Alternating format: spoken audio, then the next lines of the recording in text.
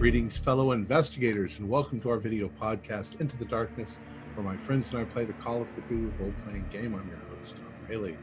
Our scenario is Saturnine Chalice. It was written by Matthew Sanderson, who is also our GM. This is a scenario that we are going to play all at once. It's normally about a 4-hour game, so that's what you can expect. So relax, sit back, and let's begin our journey into the darkness. Matthew. All right, thank you very much, Tom. So it is Wednesday, October the 7th, 1925, and our group is, let's say, a bunch of ne'er-do-wells that for various reasons have come together, orchestrated by Lucius Lucky Averill in the corner. That's me. To rob the Arkham First National Bank. And things have gone a little off the rails. There was a shootout, one of your gang. There was originally 6 of you.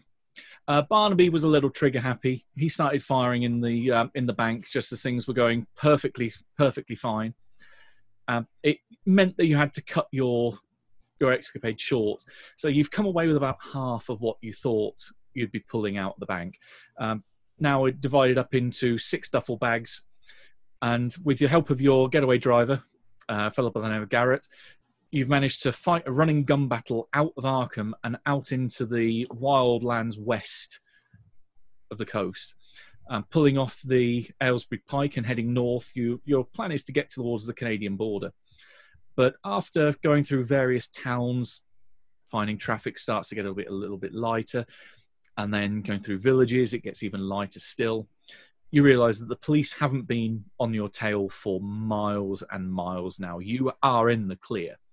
So having parked up out of the way, you've divvied up the money between you, probably taking a little bit of a snatch out of Barnaby's kind of winnings, and saying, well, this is your fault that you got so little anyway, and taking a bit back to distribute amongst the rest. You've gone your separate ways. So your 3 other cohorts, Barnaby, Roslyn, and Garrett, have taken Garrett's van and driven off, bullet holes and all, in the car, in the van, and driven off into the sunset. Very much deciding, do whatever you want to do. We might meet on the other side of the Canadian border. It's up to you. And then leaving the rest of you 3 together to find another vehicle to head up to the border with. So, first of all, who wants to be driver? I don't drive. I do the planning, so I get to sit up front, but I'm not going to drive. I'm an okay driver. Mm-hmm. Not me. Laura can drive. I'll drive. Just as long as this goes smoothly, like you were saying, this was going to go smoothly, Lucky. I mean, what's up with that Barnaby guy shooting off in the bank? I swear to God, we should have just shot him. We should have shot him and left him there. I thought about it. We got away with only about half of what we needed. And now we're going to have our pictures in the, who knows? We got to just keep going. Keep going until we get to Canada. Just hope Barnaby didn't kill anyone, because, God, that's going to really get us in hot water. Well, we won't say anything about, that he did it. We didn't do it. We didn't intend to kill anybody. Can't put us away from murder. Let's just get to Canada and get out of here. All right. So, as Warwick is the chosen driver, can Warwick give me a luck roll? Oh, luck. Mm-hmm. Luck. Oh, luck. I don't need to roll for that. Yep, start that off with 3d6 times 5. I planned this whole fucking thing out. You're sitting here giving me guff, and you haven't even rolled your luck yet. 55. Okay, so here we go. So 55. What do we roll? We roll 98 out of 55. Oh, that's perfect for me. Okay. In which case, the car that you find is maybe going to have some problems, but what type of car do you want to try and get? Or vehicle, we'll extend it to that. So if you wanted to get something a little bit larger than just a regular car? Should we just go with a sedan? Like a sedan? Mm-hmm. A touring car? Yeah, like a nice touring car, Ford. Yeah. So something not particularly flashy, something that's not going to stand out, a kind of normal car that you would see around here. Then. Yeah. Okay. Black. There are going to be plenty of them, and indeed, they're all black. It can be any color you like. It's always black. Any shade of black. Yeah. So you're able to find a car without any problem, get it started, and drive off. You're even lucky enough to find a car with a full tank of gas. So you're driving on for probably what would be another hour or so. You're passing through smaller and smaller villages, really kind of off the road, so off the beaten path type of thing. Yet the road you find yourself going down, you're going down a valley, so going from the south up to the north, and then the hills rising either side of you. It doesn't even look like this is rural pastoral land or anywhere that livestock might be grazing. It's completely left wild. There are the occasional copses of trees, the occasional rock face that you can see. But the one thing that does stand out, that there does seem to be, the trees are at fairly regular distances going down the road, almost as if this has been landscaped. This has been planned, the road down here. And as you're looking at the map, you're thinking we're halfway between Horton and Wootton are the two villages that you can see here. You reckon you're about halfway between, so Horton behind you is about 20 miles back, and then Wootton ahead of you is about another 15 miles. But all of a sudden, as you're driving along without any problem, you haven't seen a car for miles. In fact, not even since you left the last village. You're the only car on this road.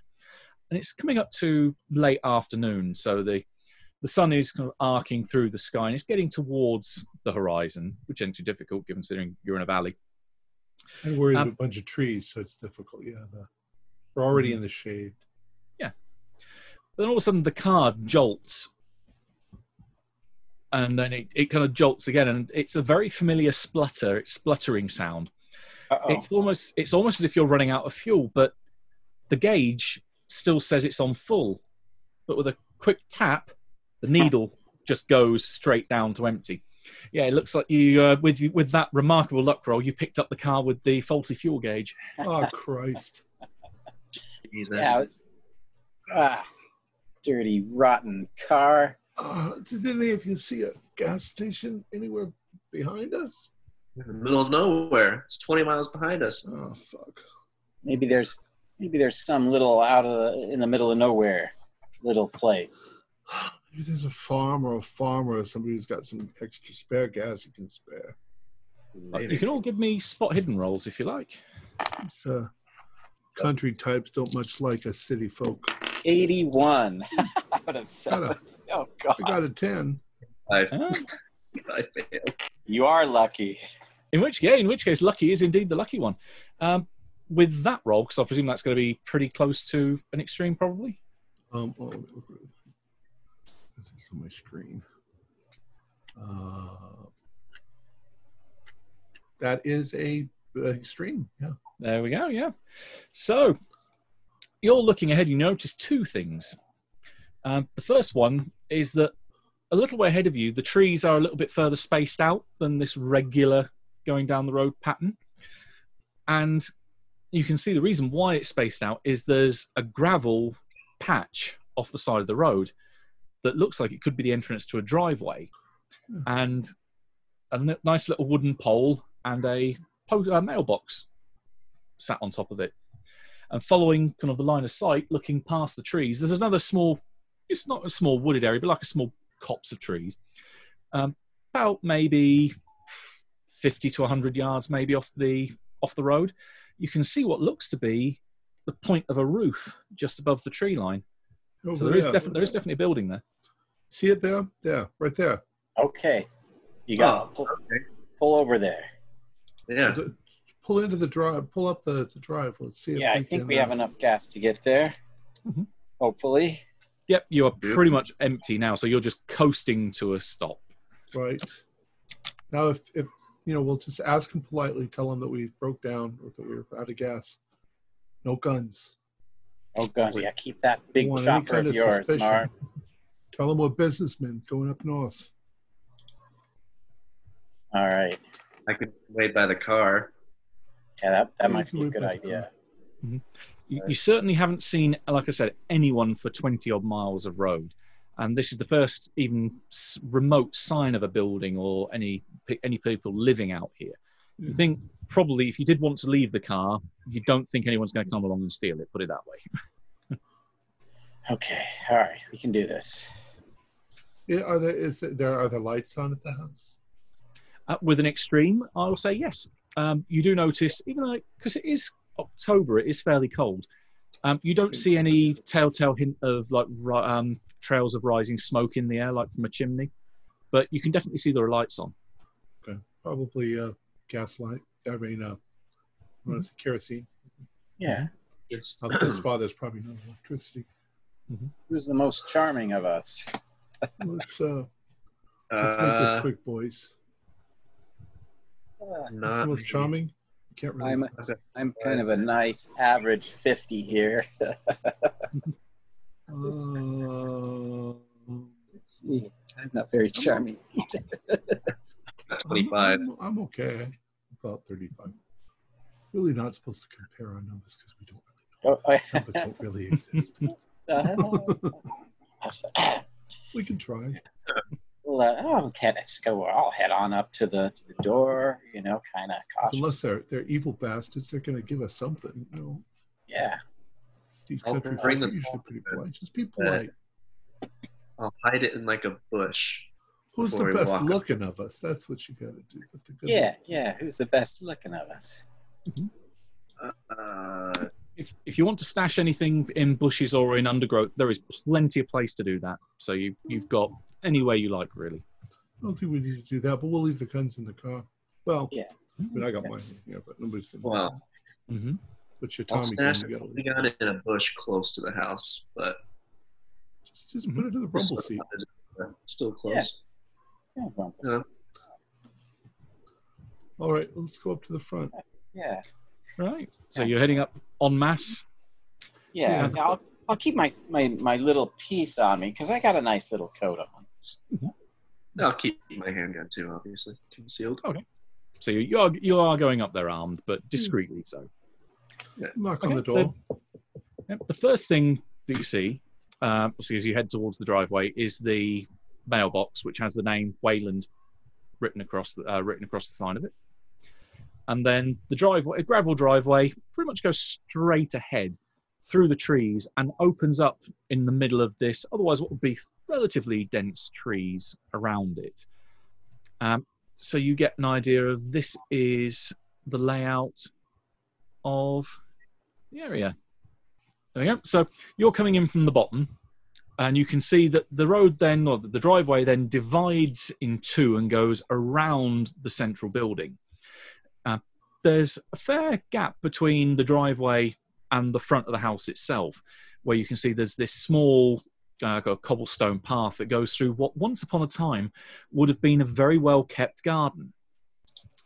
There looks to be small bushes or small shrubs that look like they would have formed the edges of fairly geometrically shaped beds of flowers.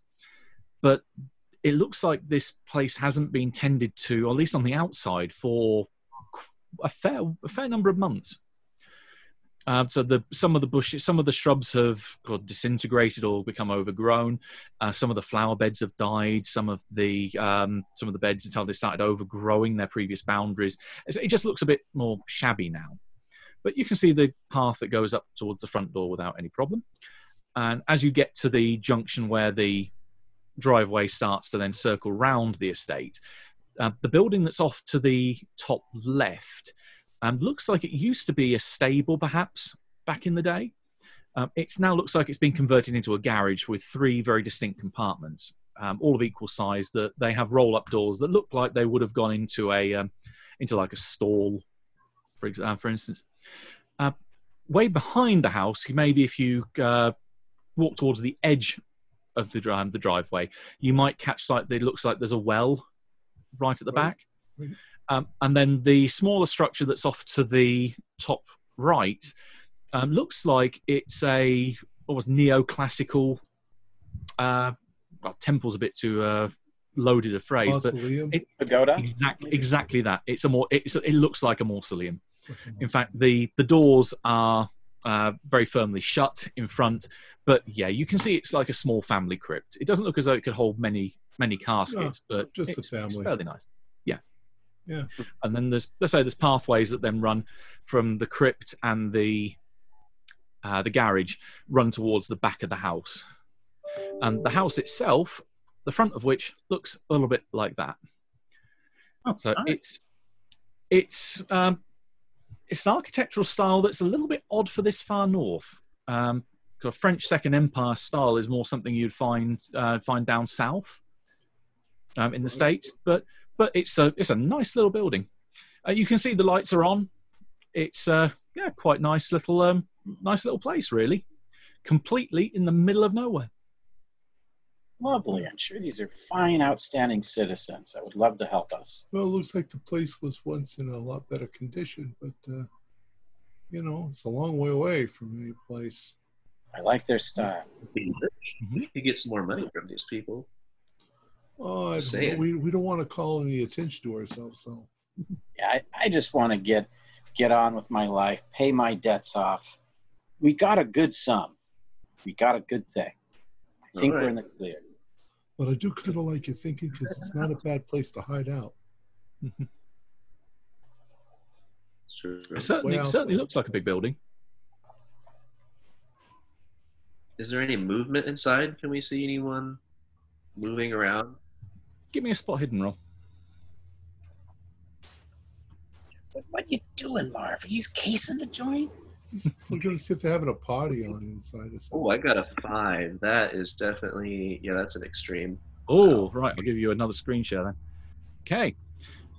Looking towards the front of the house, you can see, obviously, the front door there. It's a covered veranda with the front door off to the left. But off to the right, you can see through the window, there's a face looking back at you of a bearded, moustached man. But with such a good roll like that, you realise, no, it's not moving.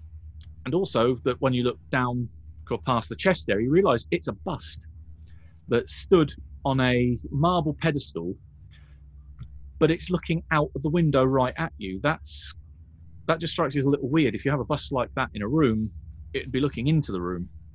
So that's a bit weird. You do see there is movement behind the front door.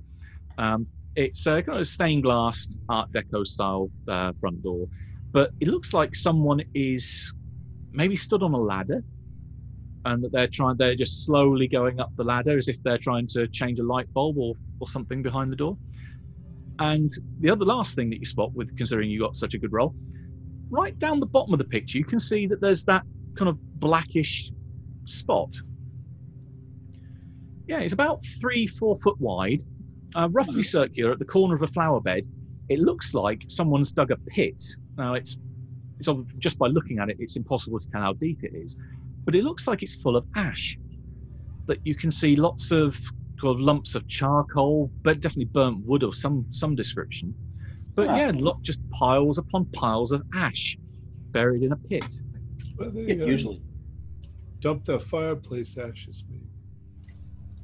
That's weird that it's so close to their house, though. Usually you'd want to make you that put a it little out farther in the away. back. Back in the corner someplace. Strange. Maybe they just don't give a shit anymore. Yeah, maybe. They're only ones out here. They probably don't have to follow any sort of protocol. Let's go upstairs. That's fucking weird, that face looking out the window. That creeped me out when I first saw it. Holy shit. Yeah. But it's They're probably just cleaning up in there. Maybe it's meant to kind of scarecrow anybody who might be coming up here. Think that somebody's watching them. I'm going to go up and knock on the door.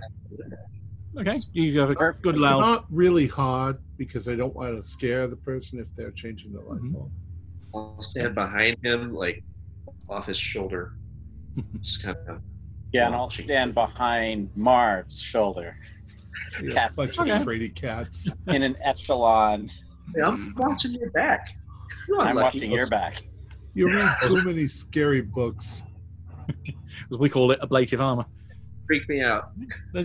You hear a voice inside. A man, probably slightly towards the older end of the scale.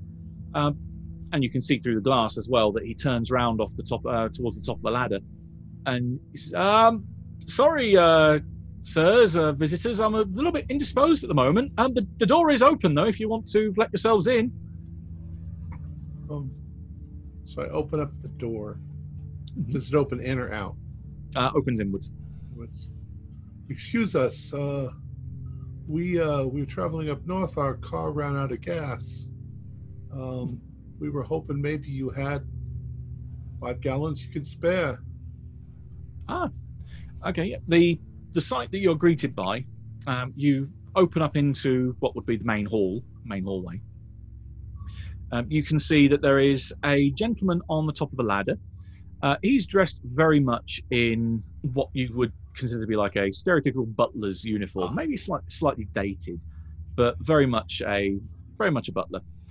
And he looks a little bit like this. Yeah. So he's stood on top of the ladder. He's reaching up towards this very ornate electric chandelier which hangs from the ceiling in the middle of the hallway. Off to your left, there's a staircase which goes up to what will be the next floor, the second floor, and it kind of loops back round on itself to form a landing that you're immediately under.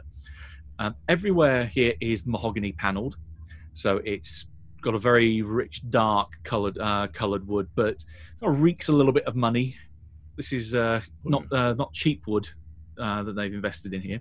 There's also various watercolour and oil paintings, lots of landscapes that look like they could have been painted of the local area, so that you can places that would be fairly familiar on the way up, like, oh yeah, I remember that kind of rocky that cliff face. Oh yeah, I remember that group of trees. Yeah, this is definitely the valley you're in. And the layout of the house, you are currently by the front door. I'll say the double doors there by the front of the staircase. You see there's also a phone and a small table attached to the side of the staircase, next to what looked like it could be a panelled door, the kind of thing that would open up and then go down for a staircase down into the basement. And you notice there's 2 doors off at the far end. Both of them are shut at this point. There is also supposed to be a door that's kind of immediately round the corner from the front door that would go into that room where you saw the bust that was looking through the window rather. But that gives you an idea of the kind of bits of the house that you can see from here. Hello. I'm sorry. Go ahead. He starts coming down off the ladder. As he does so, you can give me your choice of either spot hidden or electrical repair. Spot hidden here. All of us? Ooh, 006. Oh, nice. Oh, even okay. better. I was doing spot hidden. I got a regular success on spot hidden. Okay. 53. A regular then will give you, everything's quite nice here. There's not really a speck of dust anywhere at all. It's been very, very well cleaned, very nicely tidied. And also, kind of breathing in, you smell what seems like, definitely someone's cooking something, probably stew, you think? Some nice wafts of very nice smelling food coming from deeper in the house. The 2 that have the extreme then, this all applies to yourself as well. You're also taking in the scene of this chandelier above you. And that's when you do a little bit of a double take. You might not be experts in electrics or wiring, but the wiring, you can see occasionally it pops out of from where it's kind of almost blends in very well with the metalwork, but occasionally it kind of frays away. But then in a couple of the lights, you see that the cable the wiring has definitely come loose, and you can see the plastic covering the insulation has come off, and there's a very definite gap between where the wire ends, where it's frayed, and where the light bulb connects. So how's the light bulb still on?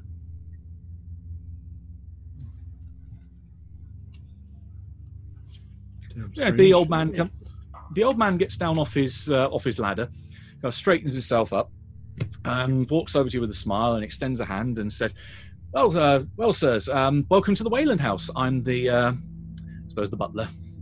My name's Linwood, Jeremiah Linwood. So, you said you were heading north? Yes, we're headed up to Canada on a business trip, and the guy who filled up our gas tank a while back must have chipped us because we only had half a tank after all, and it all ran out. It ran out as we were driving just now. Oh, that's really unfortunate. So we were hoping that you might have 5 gallons or so that you could spare. We'd be more than willing to pay. Of course. Oh, well, he kind of waves his hand and closes his eyes and shakes his head. No. I know the master of the house well enough that he would what he would say in this situation, that it's been fate that has dealt you an unlucky hand, and why should we profit on someone else's misfortune? If we have any spare gasoline, you are more than welcome to it. I know we've got some around here somewhere. See, we don't often leave the house many times, so it's not something we normally think about. If we do need to leave, we normally end up just calling from the Horton General Store and get them to run us up a few cans. But I'll certainly have a look around for you. We'll either have some out in the garage, or we may have some downstairs. Well, should we wait outside, or? Oh, not at all. Not especially not this time of year. It's going to get remarkably cold out there. Please, come through in here. And he opens up the double set of doors that leads into that room where the bust is, and sort of gestures for you to follow him inside. Thank you. Right, he leads you through into what is evidently a lounge. It's all white panelled wall in here, so it makes the room appear very bright and very, very open. There's a number of portraits around the room. In fact, there's 5 of them. There's also, immediately off to your left, there's a large piano with some sheet music that's already propped up on the stand. There's a set of 4 sofas in the middle of the room that surround a square coffee table. There's a small glass ashtray perched on one corner where you can see a cigar is lent in a groove, and it's slowly, there's this little pile of smoke coming up from it. There's also a fireplace on the far side of the room with a raging fire. Above it, you can see there's a mantelpiece with two gold, what look to be solid gold candlesticks, flanking this wonderful kind of French-style ornamental clock. The dial is off, or the clock face is off on one side, and then it's this neoclassical female figure draped across the rest. Again, all made in gold. The portraits, to give you an idea around the room, the one above the fireplace is the biggest. It's a beautiful lady in a white ball gown, nicely figure hugging. She is very, very pretty.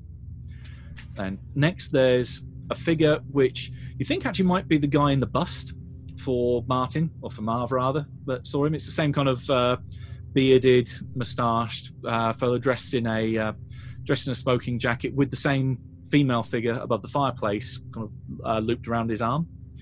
Then there's the next one is the man on his own in a well-tailored suit. Then the man again, but with a young girl. And the last one, the young girl who's dressed in what looks to be university graduation gown, holding her diploma, evidently having grown up. And definitely a kind of father and daughter resemblance there. And then there's a double doors off to your left, which looks like they would go into another room from there. But that's the butler turns to you and says, please, honestly, make yourself at home. We're actually preparing for a party later on tonight. Oh. So if it turns out that we haven't sorted out your fuel by then, or we have to call to the general store to get some, you're more than welcome to join us. We can accommodate the extra spaces because we've got 20 guests coming, so there's definitely plenty to go around. Well, it's rather kind of you. Thank you.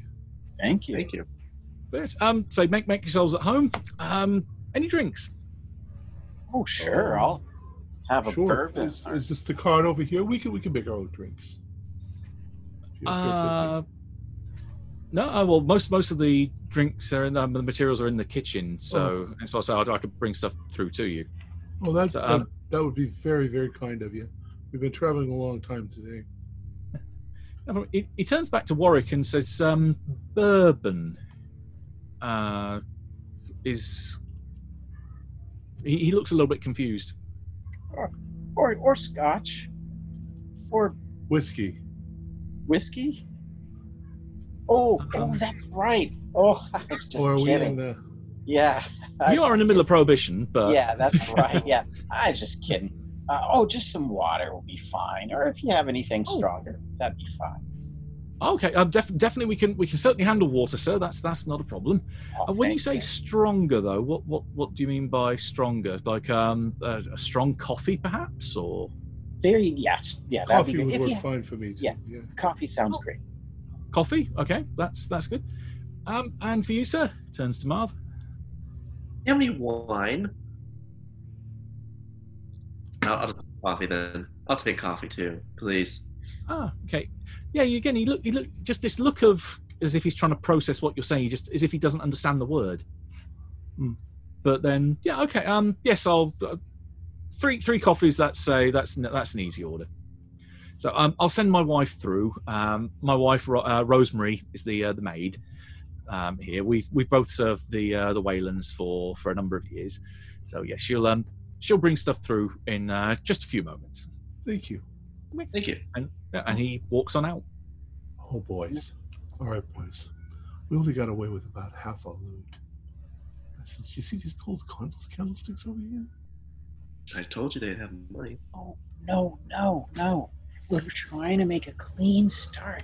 We got away. But look, we got to see the situation here. And if the situation is such where, they're out in the middle of nowhere, they got a party, that causes a big problem. But the thing is if sometimes things disappear during parties. If we've got the means, they don't know who we are. They don't know where we came from or where we're going.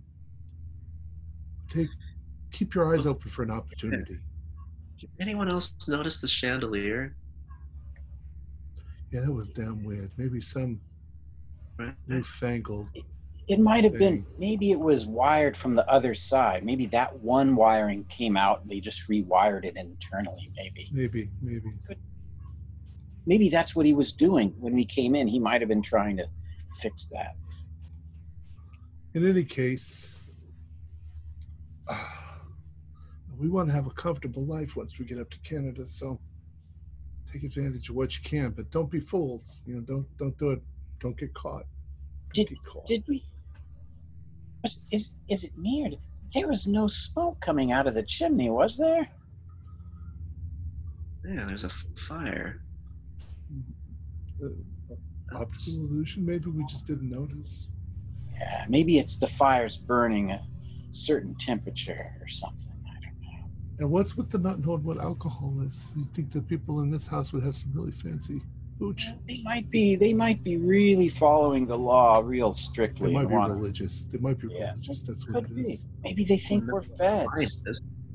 He acted like he'd never heard the word wine before. I mean, religious people know what wine is. Well, that's true. So they ain't Catholic. That's for sure. Maybe there's some sort of wild, anti-alcohol. Who knows?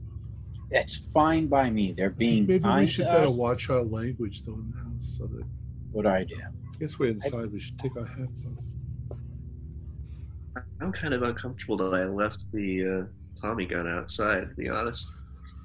Well, but yeah, you brought your. Maybe you should go back and secure that because we got a party. We have guests. I can hide something in here? Like under the couch? No, I would just put it in the rumble seat of the back, back of the back. sedan. Close up the rumble seat. Nobody will see it. I don't want to leave it in the car. I'd rather have it close by. I don't know. This place is weird. It's weirding me out. I seriously doubt you're going to need a Tommy gun in this house. Look at this. I bet you the master of the house is some old dude. And we're not looking for trouble. We've done our bit. We've got our money. We're just trying to get out of here. If anything goes south and the cops show up, I'd rather have it close by. True. You never know. I'm going to go over to one of the candlesticks and do an appraise. Hey, yep, give me an appraise roll. Yeah, I can't tell. 92.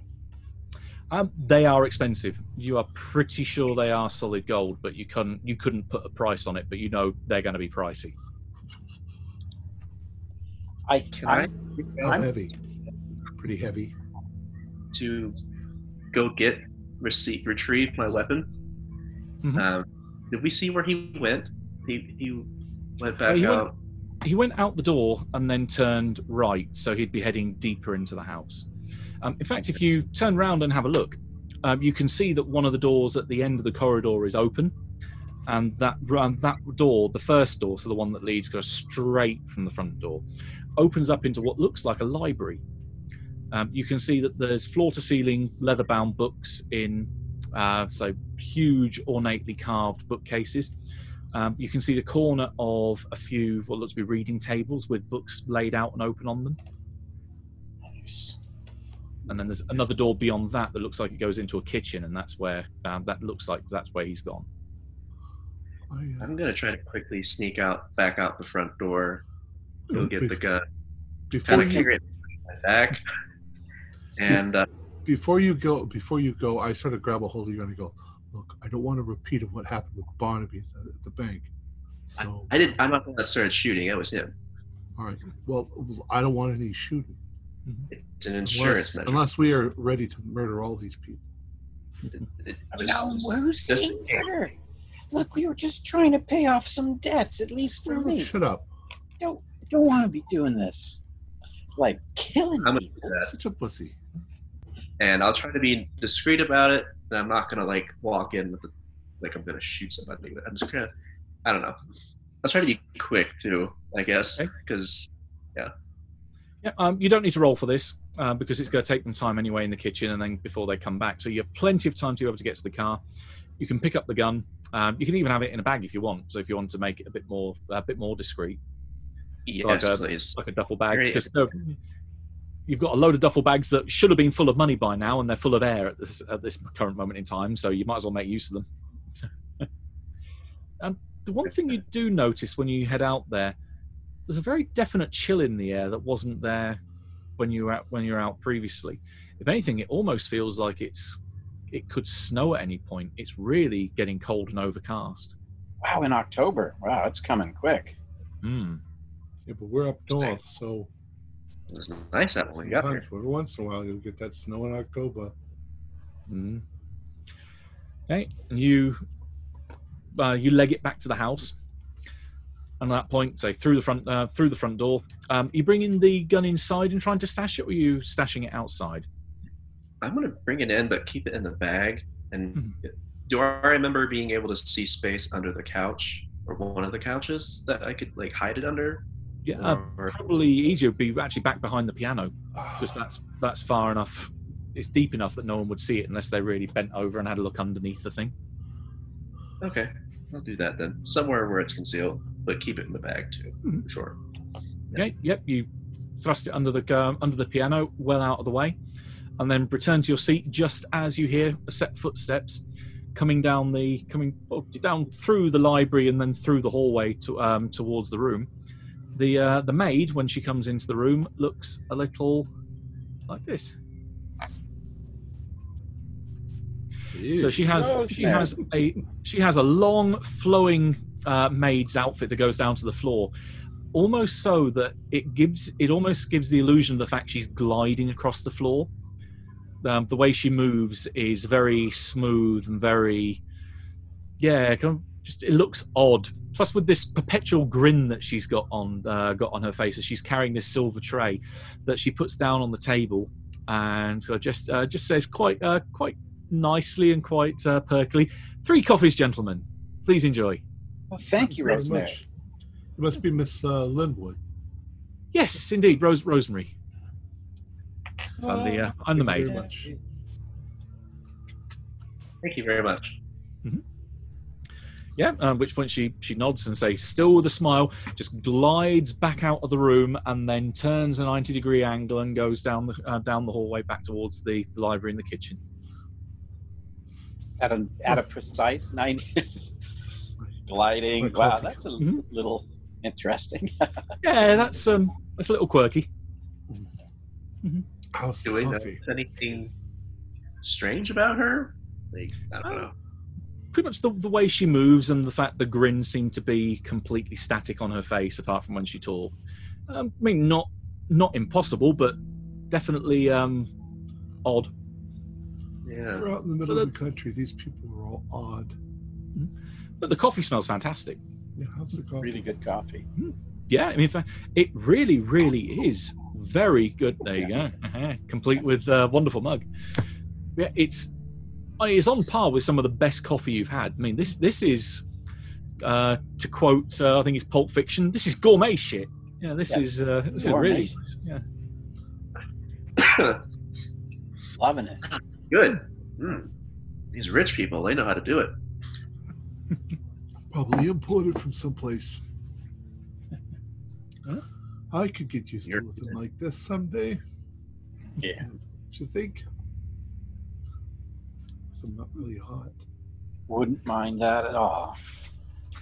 Right. Jeremiah comes back down the hallway. You hear the kind of familiar steps of the butler, as opposed to the very soft footsteps of the maid. He stands in the doorway, looks in at you three sat there or stood there, depending where we are in the room, and says, "Well, I'm going to go out into the garage to have a look around, see if I can find any of that fuel for you. You're more than happy to accompany me if you wanted to take a stroll, or otherwise, I'm sure as per what normally happens with guests of ours at the house, you're more than welcome to make the house make yourself at home. Really, the only place that we request is that you don't go to any of the rooms on the second floor, other than the bathroom, which is the last. If you do need it, it's the last door when you go up there on the landing, just because it's the bedrooms of the master and lady of the house. It's basically their private rooms. We don't want people interrupting them. They say the master and Miss Veronica are somewhat busy at the moment, but I'm sure they'll be down at some point. Oh, well, thank you very much. Guys, do you want to go? Yeah, I'll go with you and help look, if you don't mind. Well, yes, certainly do. I've got a bit of a leg problem, so I think if it's okay, I'll just stay here. So, certainly, if you wish to, that's not a problem. So, take a seat. Take a load off, as they say. Thank you. I do. I'll go with them to the garage. Okay. In which case, if you'd like to follow me, I'll take you through. Then we'll take we'll do the inside route rather than go around the whole of the outside. It'll be a bit warmer that way. Definitely. Okay. So he leads them out. Going back to Lucky then, as you're left alone in the lounge. Anything you're doing while they're gone? Well, as soon as they're gone, I might take my coffee and start strolling about. I'll step outside. You said there was a library? Yes, that's in fact where they're going through the library at the minute. I see. Well, as they go through it and leave, then I'll sort of walk that direction. I'm kind of trying to assess the value of things in the house and what might be liftable and what might not. I'm not going to do anything at the moment, but I want to see, that's what I do. Okay. Yep, you can definitely give me an appraise roll then when you go in the library. Geez, my appraise is sucking tonight because I got a 73, and I've got a pretty good appraise, but it all looks nice. Wow. Yeah. I mean, the library itself, as mentioned, floor-to-ceiling mahogany bookcases occupy all the wall space other than windows and doors in here.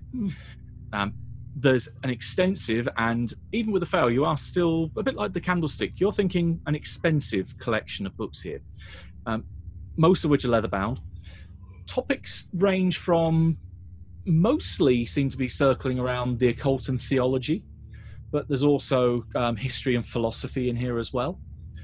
There's a number of gaps in the different bookcases, and you realise because there's a whole load of books which have been left open on a series of reading desks, which are collected together to form this big central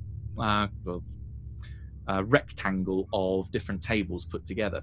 There's also a lectern at the far end of the room, a mahogany one, where you can see.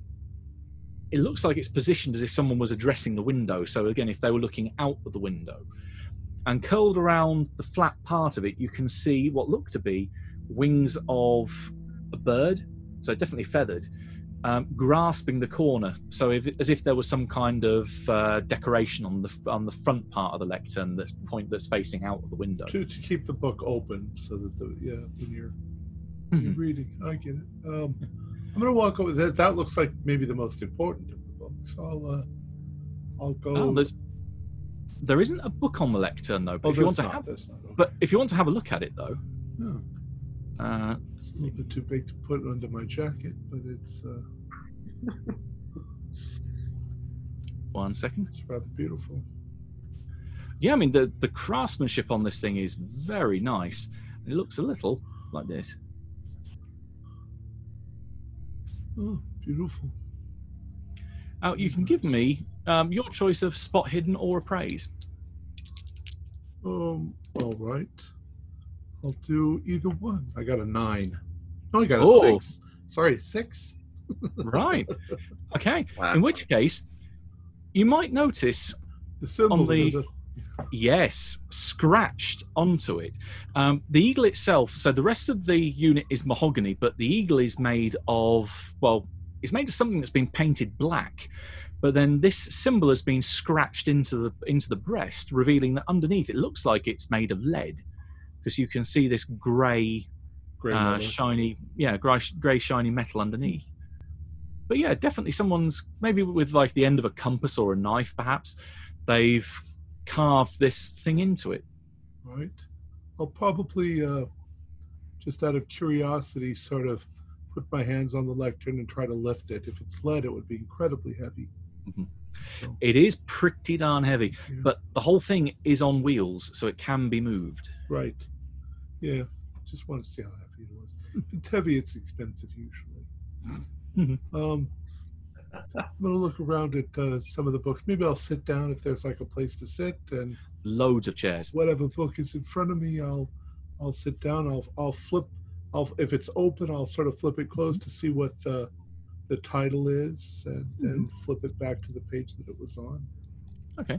Yeah, you have a look at as you say, the title and what's in there. And it becomes fairly evident that all the books that are open are dealing with very similar subject matter. They're all open at passages discussing the depiction of angels in the 3 main Abrahamic religions. So the 9 choirs of angels in Catholicism, the invisible messengers of Protestantism, the Malakim in Judaism, the Malakai in Islam. I'm probably butchering the pronunciation of that. But yeah, the subject matter is all the same. Angels. Very interesting. They must be a religious family. And that's what I'm going to do. I'm going to sit and flit and just enjoy how beautiful the building is and the books. It's a nice building. It's a nice place.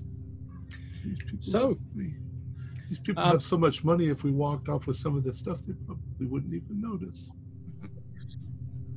In fact, because you rolled so well on your spot hidden for the eagle and the lectern, I'll give you something else there. It looks like there's certainly plenty of books which have been taken off the shelf and put down on the table, but there's also a few extra holes. So there's some other books that have been taken out of here but aren't present in this particular room. They must be somewhere else in the house. Probably took them to the bedroom or something. People enjoy this stuff. Yeah, why not? All right. I don't think much of it at the moment. Yeah. So Marv and Warwick pass through here anyway, and then you head out into the kitchen, where you see that there is a large central island workspace, where there's a whole plethora of vegetables which have been cut up, ready to be cooked. There's meats where various animals have been, say, skinned and been cut and diced. Nice. There's also, say, various workspaces that go around the edge of the room, plenty of cabinets and such. This huge range cooker that stood at the far side of the room, where you can see the maid is promptly stirring these 2 large vats full of what you think is the stew, where this wonderful smell is coming from. You can give me spot hiddens as you go through here as well. Oh, that's just lovely. 88, I'm oblivious to most things. I think I failed too. Yep. So good. Okay. That's fine then. The smell is fantastic. You mean, it's really, this is something that someone's put a lot of time and effort into cooking this, and there's spices and herbs that have been thrown in here to really accentuate and really bring out flavors. So this is going to be nice when this banquet's served. And given the size of the vats, there's definitely more than 20 people she's cooking for. The butler leads you past 2 doors on your left, which you think probably go into like a pantry, a storeroom as well. And the door immediately in front that he opens up into a little bit of an odd room.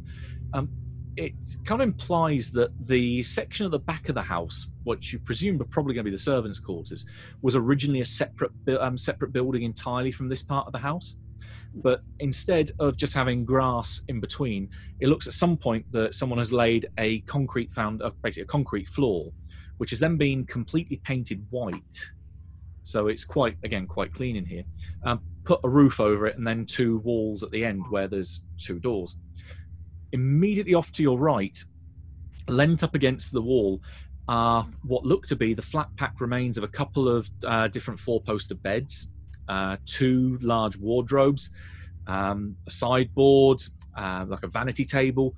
It looks like contents of at least a couple of bedrooms have been stacked up here, and they've been stood there for quite some time. There's quite thick layers of dust on pretty much everything in there. Oh, doing some remodeling here.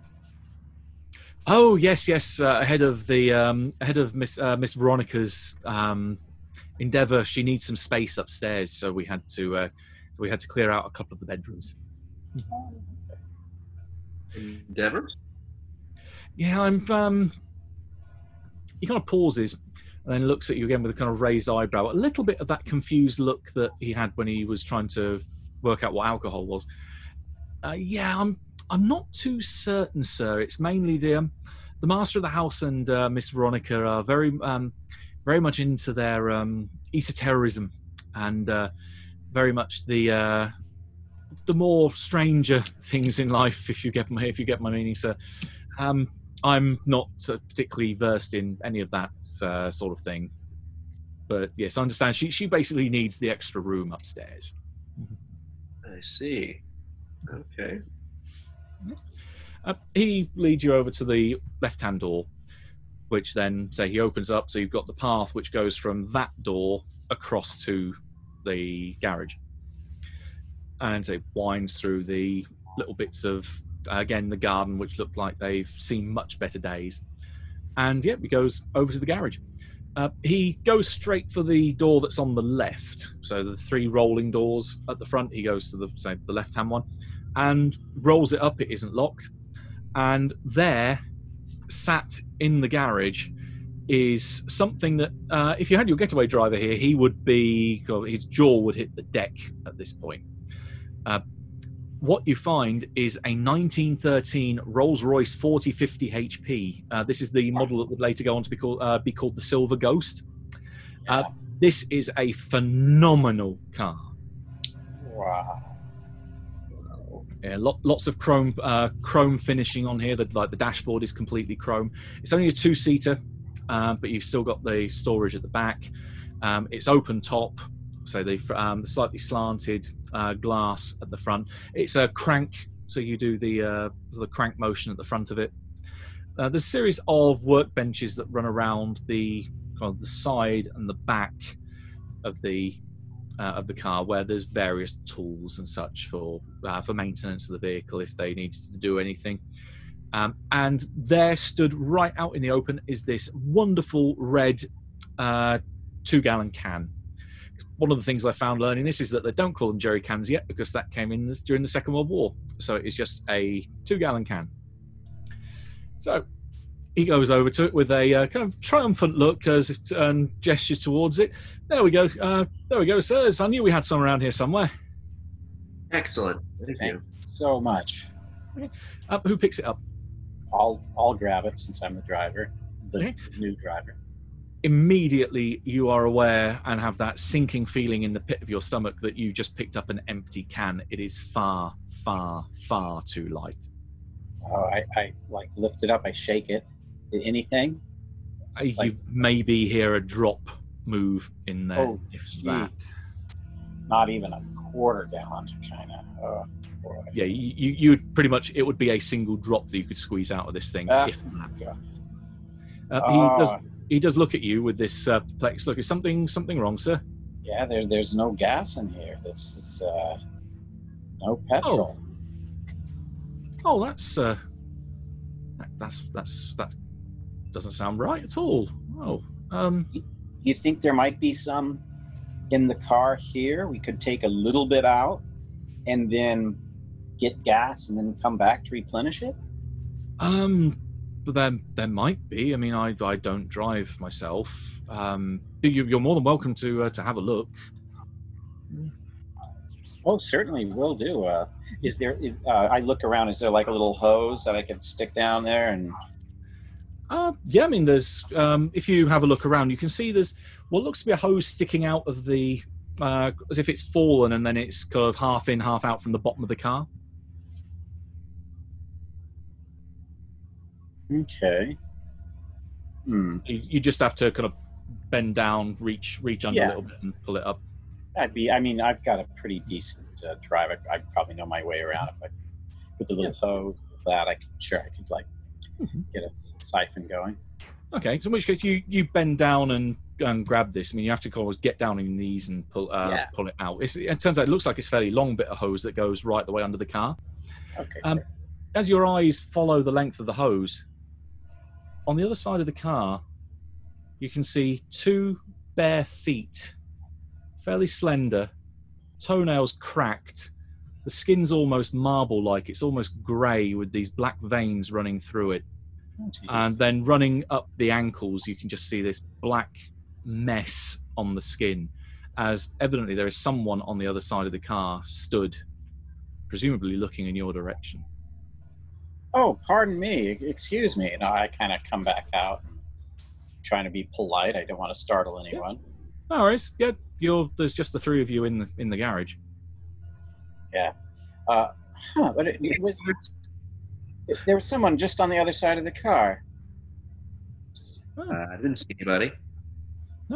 Jeremiah goes round the other side of the car, has a look round. He kind of bends down, picks up the other end of the hose.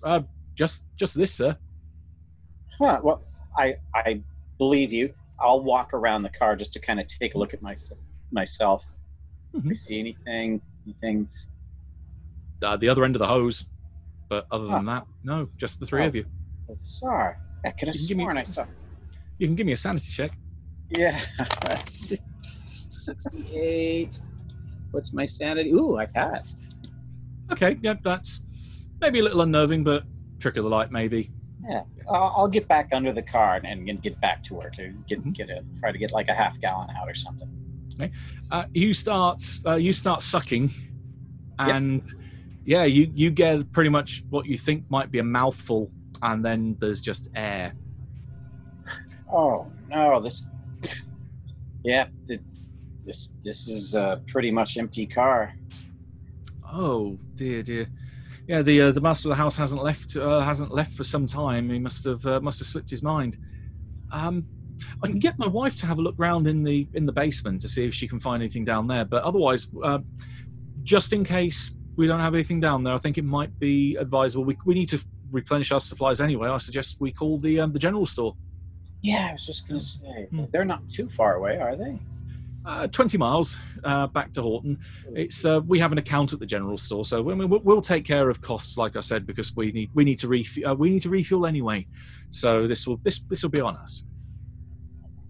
Thank you so much. Really appreciate that. And at which point he will lead you if you want to head back into the house. Before we go, can I? While he was doing all of that, can I have glanced around and maybe looked inside the car as well? Yeah, sure. I mean, as I say, it's open top, so you can see everything in there. Indeed, it doesn't look as though it's been used for a fair while. There is a fuel gauge, which is pretty much sat on empty. That's in there. But yeah, I mean, it looks. There's a little bit of dust in here, implying again that it hasn't been used for a while. The tires probably could do with a bit of pumping up. As you're also looking around as well, taking in the wider scene, you can also get a bit more of an idea of what's in the other two bays in the garage from here. It looks like someone's been doing a hell of a lot of woodwork in the next bay across. You can see basically stacked bits of timber. They're all white pine that are all laid up in one corner. You can probably catch the side of a bench and some tools like saws and other vices and other bits and pieces. And then beyond that, because this definitely once was a stable, you've got a clear view once you're inside that you can go down the whole thing. It looks like the last one's full of gardening equipment, so you can see like the corner of a lawn mower. There's what looks to be a chainsaw hung up on the wall. Various other bits and pieces of normal gardening equipment, so nothing that really stands out of the ordinary. So Jeremiah, what's all the woodworking in the next bay? Are you making something? Oh no, that was the master of the house. Brought in some carpenters to do some of the preparation work. That was when I mentioned Miss Veronica would need some room upstairs. Apparently, they had to have some. They had to do some remodeling, redecorating for at least one of the rooms, and it all had to be white pine. He was quite insistent on that. The material was very important. Is that found in this area? That wood? Probably not uncommon to find it around here. It's certainly not like it's a really rare wood type. But yeah, I mean, this is Jeremiah again. So yeah, we found some local carpenters to do the work. Interesting. Okay. Well, thank you for checking for gas for us. Appreciate that. No problem. As I say, my wife will be entering into that stage of cooking where she's just sitting around and waiting for the process to pass. So I'll see if I can get her to have a look around in the basement and see if there's anything down there. Thank you. I lean over to Martin and in a lower voice, like, I could have sworn I saw somebody across the bay here, watching us, just standing there. Really? You sure? Yeah. Just losing it their fingers? It's not like me to see things. I haven't been prone for that. This is coffee I'm drinking. Damn good coffee. You think they put something in their coffee? I haven't seen any. I'm not seeing things, so No, I don't know. I'll It's probably weird things going on in this house. It feels strange. Yeah, I just want to get the gas and get out of here. Yeah. As you say about there's been strange things happening, as you're heading back out the garage now, so you're looking at the house in its kind of side profile, you can see that there's what presumably would be above the kitchen that you passed through. There's a balcony, a rear balcony, that extends from one of the upstairs windows. And having drifted over the edge of the balcony and then run down the side of the house, sand, lots of sand, working its way through the tiles of the roof beneath it, and then gathering in piles on the floor underneath the windows that would be immediately below it. And just even as you're walking, there's a gust of wind and a few more trickles of this sand run down off the balcony. You see?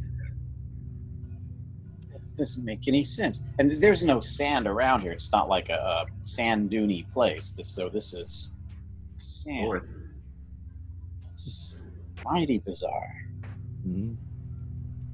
Jeremiah, what's all that about? That's strange. Oh, he looks up at the balcony. Oh, we'll probably have to rake that again. Yes, Miss Veronica apparently took a great deal of time to make sure that the level was quite precise. 2 fingers deep, she said. 2 fingers deep. 2 fingers deep of Sand. And is that a typical replacement for a carpet? Oh, I don't think she'll be using the room for quite some time from what she was saying, but apparently that's the specification that she said for the balcony and the room inside that it connects to. Has to be 2 fingers deep. I've never heard of that in a house, to pour sand on the floor. That's what an unusual practice. We had to put wax between all the floorboards and the the outer door to make sure that none of the sand ran through into the space between the ceiling and the floor for the first and second floor. Yes, it was quite time consuming. Correct. Yeah. Strange that you would need to do that. Yeah. Okay. He shrugs slightly and says, "Not my place to question the endeavours of Miss Veronica, or the master of the house for that matter." Oh, yeah. Well, Marv, the wealthy can afford the 2 inches. Like my home, it's usually just 1 inch. Well, Yes, you're right. he does kind of not narrow his eyes slightly, but definitely in almost an inquisitive method. He stops and leans into you, waiting for you to catch up a bit. What would you use a room full of sand for, sir? Not quite certain. We're still trying to figure that one out. Oh. I can't see a need for a sandy room in a house. He smiles and heads back in. Okay. Right. So at which point, as he leads you back through into the back towards the lounge, you'll pass Lucky reading in the library. In here, boys. Hey, Lucky. Yeah, no gas out there, Lucky. We searched everywhere. Linwood, I hope it's okay. I was looking at some of the books. You've got quite a beautiful collection. Oh, well, not mine, sir. Yes, they're definitely the masters. But yeah, you're more than welcome. Like I said, to make yourselves at home. Just don't break anything. So, any luck on the gas? Nope. Not in the gas can. Not even in the car. Dry. So they're going to call down to the local store, the general store, but it's 20 miles away. I'm not even sure if they're still open for today. Yeah. Oh, they'll be open, sir. I mean, we have an account with them. They'll answer when we pick up. Well, rather, yeah. Well, we don't want to so much intrude. When does your party start? Oh, be about 8 o'clock. So a couple of hours from now. Yeah. In fact, as Warwick's looking at his watch, you notice that there is a bit of a disparity between your watch and the clock that was on the mantelpiece in the lounge. Your kind of, it says on yours that it's about probably about 6 o'clock. You think? Yeah, so definitely getting dark. Whereas the clock in the lounge is about 5:30. Your watch is definitely still going. You can hear the ticking. Your clock's a bit off. Oh, I'll have to tend to that. It's one of those 8-day wines, so it should only be wound once a week. I thought I'd done that. One of these days they'll have watches clocks that you never have to wind. Yes. Who knows? One day. Wouldn't that be the life? Your imagination, Lucky. Well, Such if you don't mind me saying so, Linwood, this is not a very bad place to get stranded for a bit of time. There are certainly worse places, sir. Yes, I mean, So what sort of people are the Whalens? You said there's a Mr. and Mrs. Well, Mr. and the lady of the house. He kind of takes in a breath and holds it for a second. Yes, Mr. Wayland. Unfortunately, his dear wife passed away a number of years ago. Actually, in giving birth, unfortunately, to Miss Veronica, his daughter. She's interred in the crypt we have outside. The first of the residents to take up permanent residence. Yes, so Miss Veronica is his daughter? Yes. I see. That makes sense. Is this her? Well, actually, we're in the library. So point to the pictures on the wall, but that's in the other room. Yeah, in the lounge. You could refer back to them. The picture in the lounge, is that him and his daughter? Yes. And obviously, the former Mrs. Wayland above the fireplace. And how long ago did Mrs. Wayland pass away? May I ask? Ooh, best part of 30 years. I'll say as old as Miss Veronica is. Oh wow. Okay, so died just around childbirth. In childbirth. In child. Oh yeah, that's right. Okay. That's a horrible, sad shame, but it's not that uncommon. Indeed. So she's around 30 then. Yes. And he's what, 60? Yeah, I believe he's. I've never really been to ask. It always seems to be quite a very personal subject to ask one's age. Of course, and yeah, but yes, he's just a servant and all. You don't ask personal questions. Mm-hmm. Of course. Yeah, I believe late 50s, early 60s. Well, we'd like to thank you for his hospitality. If he'll be down for the party, though, right? Mm-hmm. Yes, certainly. Yes. Yeah. He does look a little bit confused again, almost as if he's trying to remember something. But as if you got to get that impression as if it's like, where did I put my car keys? Kind of look on his face. He's a bit absent-minded. That's yeah. It's probably the huge party he's preparing for. He's got so much to think of. May we help you with anything, Jeremiah? I realize you're probably really busy. I mean, we could at least help you with whatever. Oh, that would. He looks a little bit conflicted. That would be. I certainly wouldn't. I wouldn't want to impose. I don't want to put guests to work. That's the last thing I would want. But if you insist, I can think of one or two things actually that could do with helping out with. Sure. Yeah, the main thing would be just to check over the dining room to make sure that the place is set correctly, that the number of right forks and plates are ready and such, and to make sure I've laid out enough spaces. In fact, actually, if this remarkably in position, I don't want to almost. Yeah, he stumbles a bit over his words. But if you did want to make some space for you there and get the few extra chairs in, then that would also save some time. Certainly, Jeremiah. Oh, do you mind if I looked in the basement for that gasoline that you're going to ask your wife to look for? I can do that. Oh, if you're sure, sure, sir. Yes, I mean, I'll take your. I'll go with Martin. I'll go with Martin to look for the gas, and Warwick, you can help with set the table. Oh, help Jeremiah. Okay. Yeah. Right. In which case, then, first of all, then Jeremiah heads out into the hallway to open the door to the basement to show you where it is.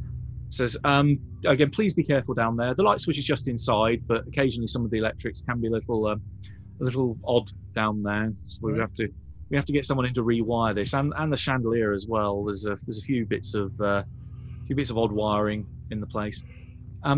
But yeah, I'm sorry, feel free. If you need any help, just call. We should be able to hear you from up here.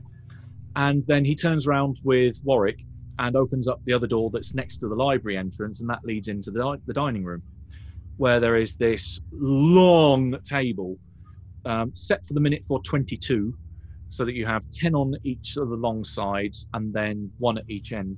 You can see at the end there is this huge long sideboard that looks like where all the cutlery and all the other accoutrements would be.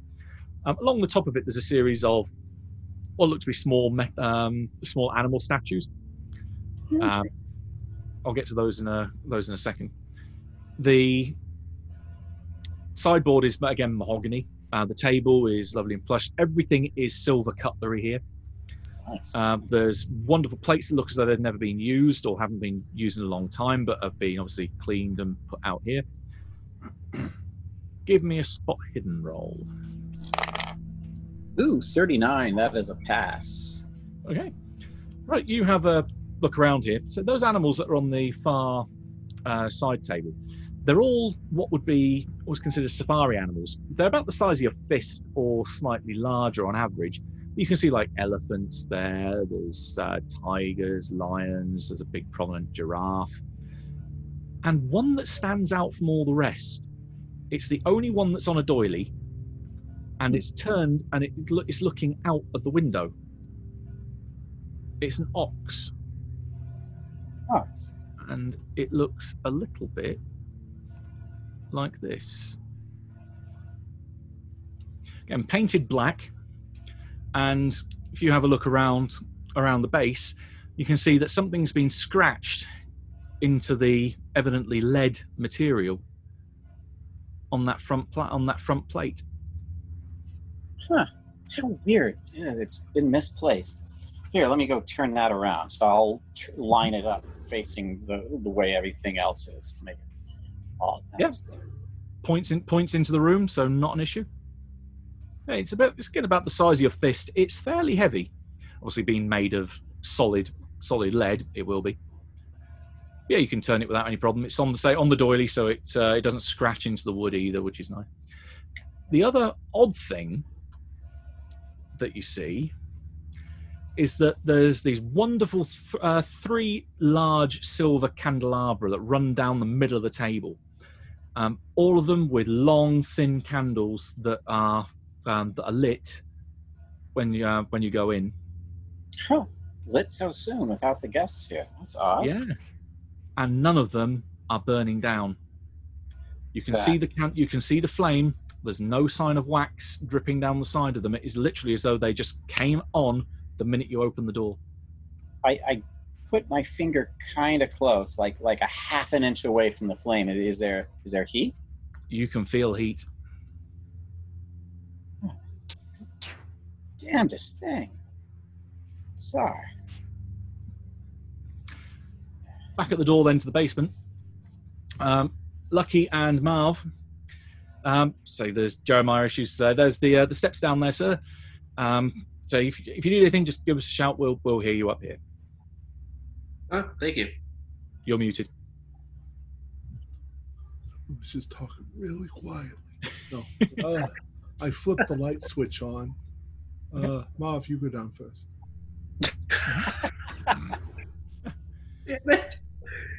This is the thing you're not supposed to do in these games: is go down to the basement. Who's the brains of this operation? I'm the brains. You go down first. All right. But be careful. Be careful. If the power goes out, you don't want to fall. We'll slowly start descending. Yeah, slowly. Okay. It's not so much of a switch; it's more of like a drawstring that you pull. But yeah, you give it a ding, and light comes on down at the bottom of the staircase. It's a fairly basic wooden staircase that heads down. But as you go down to the bottom, you can see that, yeah, it's turned on the lights, or rather it's let the power come to all the basement, but some of the lights down here are flickering. You've got long strip bulbs which are down here in various, they're positioned along the rafters above which support the ceiling above you. And occupying what you think by the look of it looks like the footprint of the floor above, minus obviously the servants' quarters at the back, because it is a different structure originally, so the basement doesn't run all the way through. There is a sea of crates, and also occasionally you can see, that's a wardrobe in the corner. Yeah, that looks like another bed that's seen much better days. It seems to be the accumulation of furniture that's been replaced over the years, stuff that maybe has been broken and put down here with the intention of one day being fixed when they get around to it. And just various other bits and pieces down here. A few of the crates are open. In fact, you can see just off to one side, you can see what looks to be a doll's house sat on top of one crate. The crate looks like the lid is very slightly ajar, and you can see dolls and little teddy bears and such in the crate itself. So yeah, probably lots of Veronica's toys from when she was growing up, that sort of thing. The accumulation of generations of stuff. Mm-hmm. Yeah, there's little walkways where you can kind of navigate around these blocks. They're kind of sat together in a floor plan. It'd be like 3x2 or 2x2. They're stacked in most cases no more than 2 crates high, so they just come up to about kind of chin height, so you can see over them. But then obviously when it's 3 high, you can't see all the way. And various patches of the basement start coming on into light and then off into darkness again. But as you're both stood at the bottom of the staircase now, over in one corner, which you think would correspond roughly with the corner of the lounge where you were shown into, you can hear something. It sounds like crying. Do you hear that? Do you hear that? Yeah, I hear. You hear that too? Hello? Yeah. No response. Hello? I start to walk in that direction. Okay. Hello? So sounds like you're taking the lead then. Yeah. Okay. Follow him. Okay, you Somebody start heading in that general direction, and you go around a couple of these boxes. Some of them are a bit close together, so you have to kind of go around on your side, or like side step between them. And you can tell definitely it's an area where there's 3 high, so you're going to have to get round the corner to really see what's round there. But again, about halfway across, you think you hear that there's actually the sounds of 2 people over there. One of them's definitely crying. The other one almost sounds like burbling, or almost like a baby noise, but sounds like someone older. And behind you from Marv, there's a sudden creak of wood. What do you do? Behind me? I look back. Mm-hmm. I'll put my hand on my handgun and turn quickly to see what that was. Okay, you turn to find all the crates that are immediately behind you. All of them are open. Just this line of teddy bears and dolls looking at you, and a jack-in-a-box pops out of a crate next to you and pop! And rocks back and forth. Gotta do sanity rolls. Yeah, give me a roll. Fail. Shit. Failed. Okay, it's only 1 point. There are only teddy bears and a very well-timed jack-in-a-box. But how the hell did the crates open that quick, and how could those dolls and teddy bears be positioned like that? I think my response would be I would pull my gun and point it at the stupid thing and start looking. What the fuck just happened? What's going on? I put my hand on your gun and I just sort of like push it down. I don't know what the fuck is going on here. There's some weird shit going on in this house. You can hear that crying definitely continuing behind you. There's still someone in that corner. Okay, I'm gonna turn around and go around the box to see who's in the corner. Okay. I'm gonna fall my gun out still, like at the ready, because I'm freaked out now. Mm-hmm.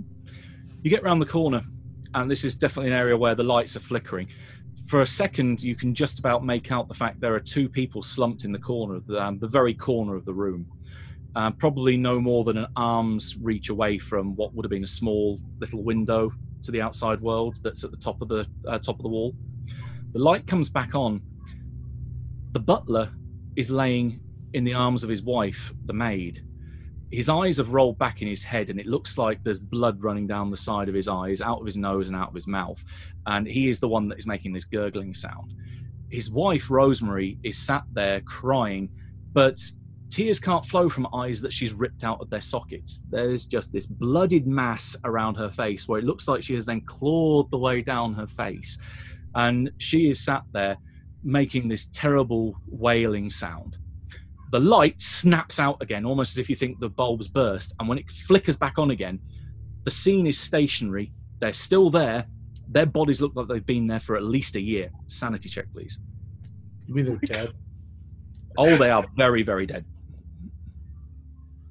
97, is that a pass? I'm imagining not. I got a 2. Man. Okay. Marv just about keeps his shit together. You lose 1 point. And for Gerald Lucky, yeah, that's a D4. Where's the D4? There it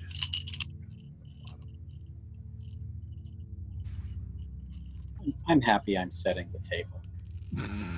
I only lost 1 point. Okay. I guess I've seen some things. Yeah. And these bodies look as though they've definitely... This is coming up close to a year, you think, they've been down here. All right. I'm backing out, though. Okay, you start backing out just as you hear this kind of sound from somewhere deeper in the basement. We'll cut back to Warwick. So, you're upstairs. The butler pokes his head into the dining room, says, you managed to find everything. All the rest of the other spare plates are in the sideboard. Oh yeah, I think I found them. Is it okay to do 2 additions on one side and 1 addition on the other, since it's an odd number? Yeah, certainly. I'd probably, again, if you wanted to leave room for an extra on one side as well. Obviously, don't set the place for someone who doesn't need it, but just it's just so it lines up, so that everyone can see directly across at another guest. Okay, so I'll set up 4 additional spots. Perfect. The candles are really weird. It's like those candles they're not melting. I was surprised to see them all lit. Usually, wouldn't you light them just before guests arrive to make sure you don't burn your candles out so quickly? He looks at you a little bit, again, perplexed. Afraid I don't catch your meaning there, sir. Just the candles. It's okay. Jeremiah, it's all right. I got this. Okay, which case I will leave you to it, sir. If you need me, I'll just be in the kitchen. All righty. So I'll set things up as nicely as I can, mimicking everything else, and then I'll kind of sneak over to the kitchen and peer in quietly, trying not to be observed. Okay. In which case, there are a couple of things then that you spot before heading over there, because you've gone over to the sideboard and obviously pulling out the other plates to set the and also the knives and forks needed. Yeah. Oh, yeah. There is a ton of silverware here. I mean, this is, again, just loading your pockets full of this stuff. That'll be like a payday. So definitely more hints of money. You also find that alongside one of the other kind of the end cabinets of the sideboard, there's this wonderful set of crystal glass decanters and basically fine drinking vessels like highball glasses, champagne flutes, and so on, pitchers, and wonderful decanters that are completely empty. Oh, darn. That it looks like there's been all of the booze that would be in the house you probably think would be here, and there would be, by all indications of the number of decanters, quite a bit of it, and it's all gone. But you say you head after having seen those, you head over to the kitchen to have a look through the door. I'm not going to ask for a spot hidden roll or anything or even a stealth roll to see if you're unobserved. You can just be fairly quiet and they won't turn around and see you. That's not a problem. You can take in a bit more of the scenery as you're not passing through the kitchen now. So you notice that there's a few other things that maybe strike you as a little odd. The first one is that central island workspace where there's lots of vegetables being cut up.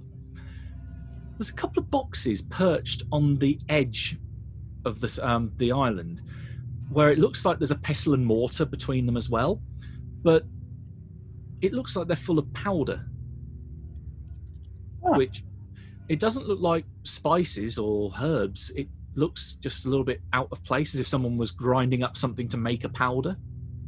Oh wow, like maybe an ashen powder, like it's sort of a white powder, like stone. Yeah, that kind of thing. Maybe salt, flour, or sugar. Maybe. It's a bit. You need to go up. You need to go up and really have like a sniff test to try and work out what it might be, or another type of analysis.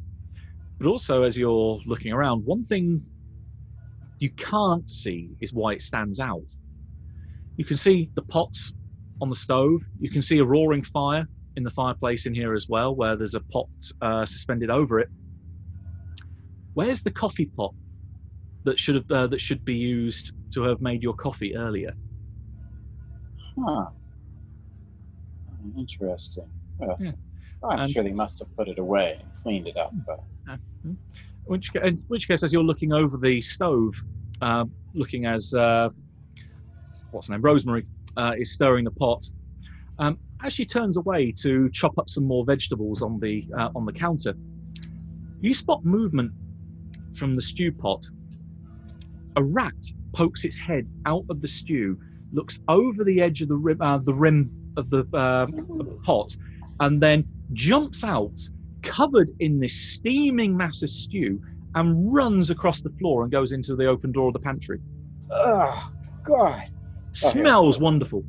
Let me do a power check. Oh no, I don't. Oh God! What? Did you look? There's a rat in the soup. She turns round. That smile still on her face. Sorry, you okay, sir? There was a rat that just came out of that vat. A rat in a vat? A rat in a vat. Did you see that? The smile starts to kind of crack around the edges slightly. I'm afraid I didn't see anything, sir. What? A rat, you say? Yeah. Is there like little paw prints in the sauce that I'm sure it was doused in? Oh yeah, and the little paw prints are steaming as there's bits of stew all over the place. There is paw prints. It's still steaming. Oh, I better go and have a look. Which point she heads off into the small pantry. When she goes out there, I look her. Is there like a ladle? I kind of stir the vat a little bit. Okay, roll 1d6 for me. 1d6. Okay, I roll. Oh, there's a 1. Okay, one other rat pops up, runs up the spoon, runs up your arm, and then jumps off onto the floor. Jesus, this is what's going on here? What's in this? It looks like, well, chunks of maybe beef, lots of gravy, lots of stock, and various still other alive. Vegetables. It's running. It ran up the spoon. This isn't good. These are rats, not beef. Rats. There's no sound coming from that pantry anymore. Rosemary? Is there anyone else in the kitchen? Oh, the butler seems to have gone. Okay, as I'll walk towards her, and as I'm going to pass the powder, I'll take a closer look. Okay. Give me a int roll to see if you can identify. Oh, int roll. Okay, I got a 13, and intelligence is 85. Ooh, that's a extreme. Okay. Yeah, you are fairly sure that this is some kind of incense that's been made here. You can catch various different smells. There's the first one seems to be contents is myrrh, cinnamon, and galangalal. The next looks like it's a combination of frankincense, storax, and agarwood. Huh. And they're in separate containers? Yep, two different boxes, and each with a pestle and mortar next to them. Now, do they look similar or identical? The boxes are pretty much identical, but so the contents is the thing that differs. They're fairly ornate as well. So maybe once upon a time might have been a cigar box, but has been repurposed to hold this powder or this incense. Very interesting. And I call out to Rosemary. Rosemary, are you in there? She does not respond. Okay, I'll take a handful of one of the incense and put it into the other one, and I'll take a handful of the other incense and put it into the other one. So you're going to crossing the streams.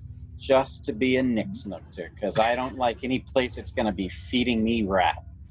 So then I'll go on over into the pantry where she disappeared in, and like open the door slowly. Rosemary? Okay.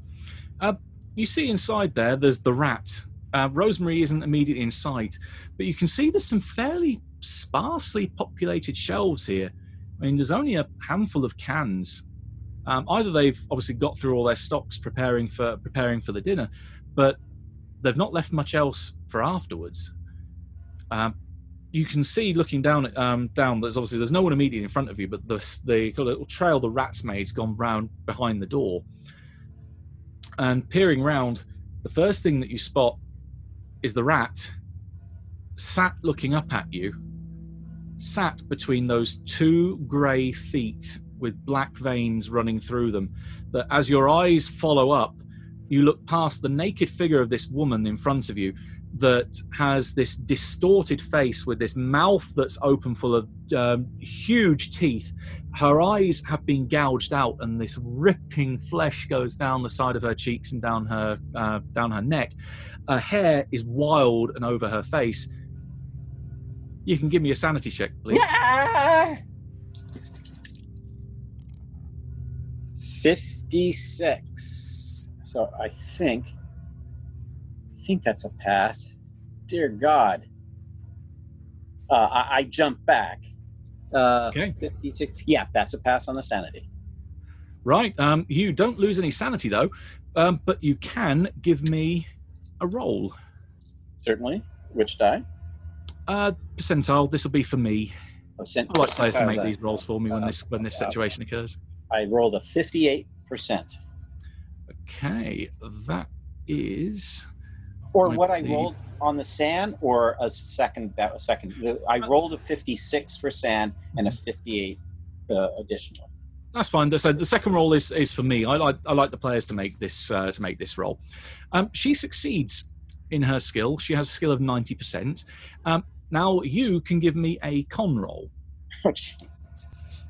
Con. Oh, not too good. 60, 42. 42 out of 60. Okay. And lastly, 3d10. Oh, no. Jeez. 3. Oh, that's just 3 of these. Okay. So 8, 3, that's 11, and 2 is 13. 13. Okay. First of all, then, she opens her mouth and she starts to go do this inhaling sound, which is the sound that you guys hear even downstairs, that it feels like it almost fills the house when she does this sucking in. As she does that, you are gripped by almost the most intense pain you have felt in your life. Passing the con roll means that you can still act and you can still move, but you can feel these tendrils of light starting to rupture out of your eyes, your nose, your mouth, and your ears.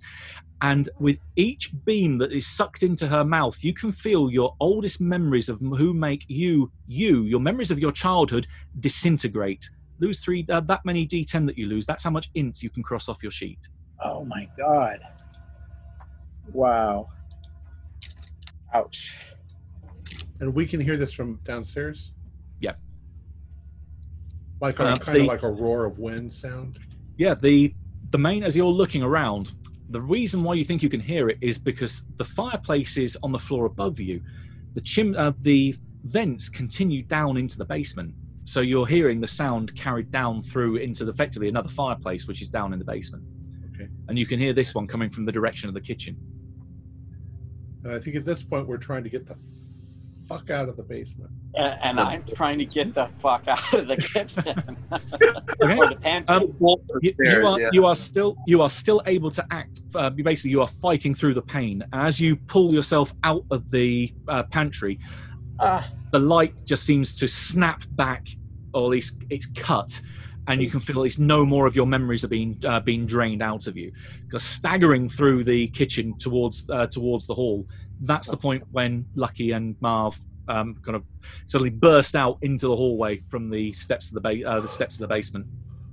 What the hell's going on? Yeah, we need to get out of here. This is not good. This Rosemary is the thing and the mouth and teeth, and she's dead. And no, calm down, Fingers. What did you saw? see? Rosemary and Jeremiah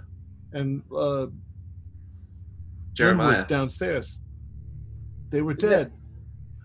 They were just up here. Or yeah, While they're talking, I'm gonna run and go get the Tommy gun and pull it out of the bag. Okay. You can. We're getting the fuck out of here. Jeremiah's in the hallway, or not in the hallway, rather the lounge. He's just dusting the chairs. So they're a problem, Mr. I can't remember your name, sir. Obviously looking towards Marv. Just stay where you are. There's ghosts in this house. I'm going to ignore him for a moment and retrieve my firearm. Okay, yeah, you can get the gun. He looks a little bit perplexed. What are you getting from down there, sir? Just don't worry about it. Okay, I will proceed not to worry about it, sir. Once I've gotten it, I'm going to hold it and turn towards him and then say, "You can't explain to me why I just saw your dead body in the basement." He just blinks at you in this kind of perplexed. That'd be correct, sir. I can't explain that. Right. Rosemary in the kitchen is not well. You hear a voice behind you, yes? Ah! And stood as if she's come out of that second that storeroom, rather the one next to the pantry, but the room next door to it. She's got her head cocked to one side with a smile. If I'm close to either one of them, I'm going to take my hand and kind of poke them. Okay, it's pretty solid. Yeah. Say, what in the world is going on here? Are you people ghosts? A voice from the stairwell, so from the stairs above you, accompanied by a series of footsteps coming downstairs. A female voice says, "Well, we're preparing for a party." Are these like Halloween tricks or what? Or what? I'm afraid I don't understand. There's a young lady stood on the staircase, looking down at you. Looks a little bit like this. Miss Wayland, I presume? Yes. She's dressed in a fairly nice black dress. Looks very much like a morning dress. The only thing you think she'd be missing would be a hat and a veil over her face. But the curious thing about her face is that she's got ash running down her forehead from where it looks like she's rubbed a whole load of it into her hair. And it's then trickled down her forehead and down the rest of her face, and there's bits cluttered on the dress, down by her breasts, and so on. Mm-hmm. She's stood on the staircase. She said, "I thought I heard that Jeremiah said that we had some guests. Let me introduce myself. Veronica Wayland. Pleasure to meet you. You said what's going on here? We're having a party, so the guests should be here in a little while." The things don't seem to be quite right here, Miss Wayland.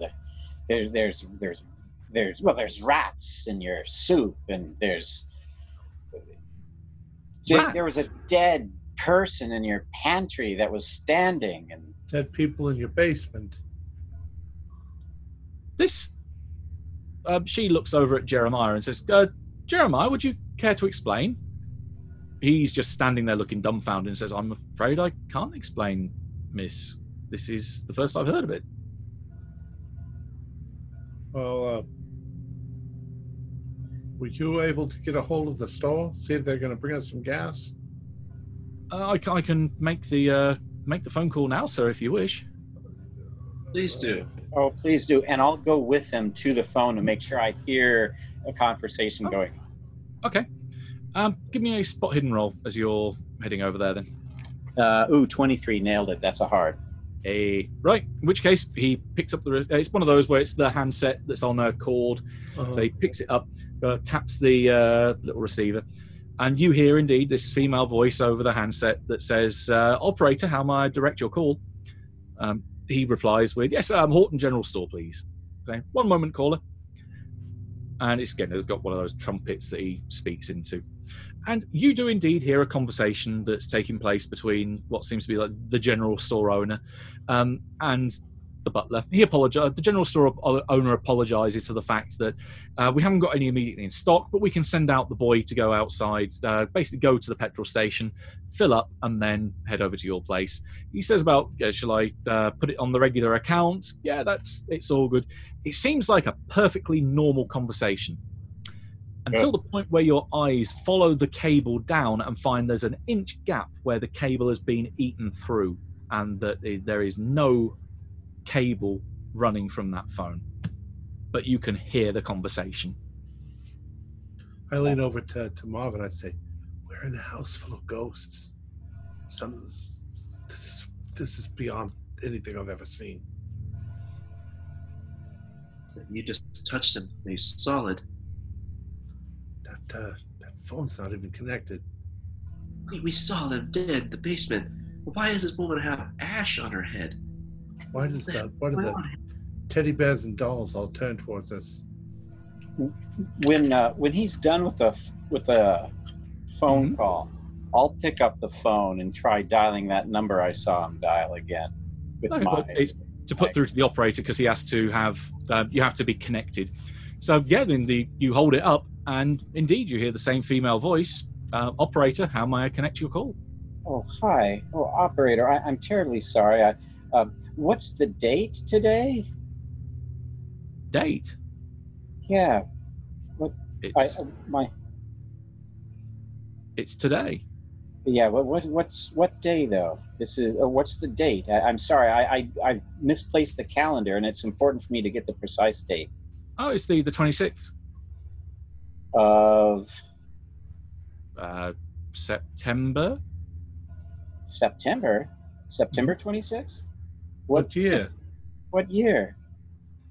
Oh, 1924, like it's been for the last 9 months. 1924. Oh, how unusual. Well, thank you so much.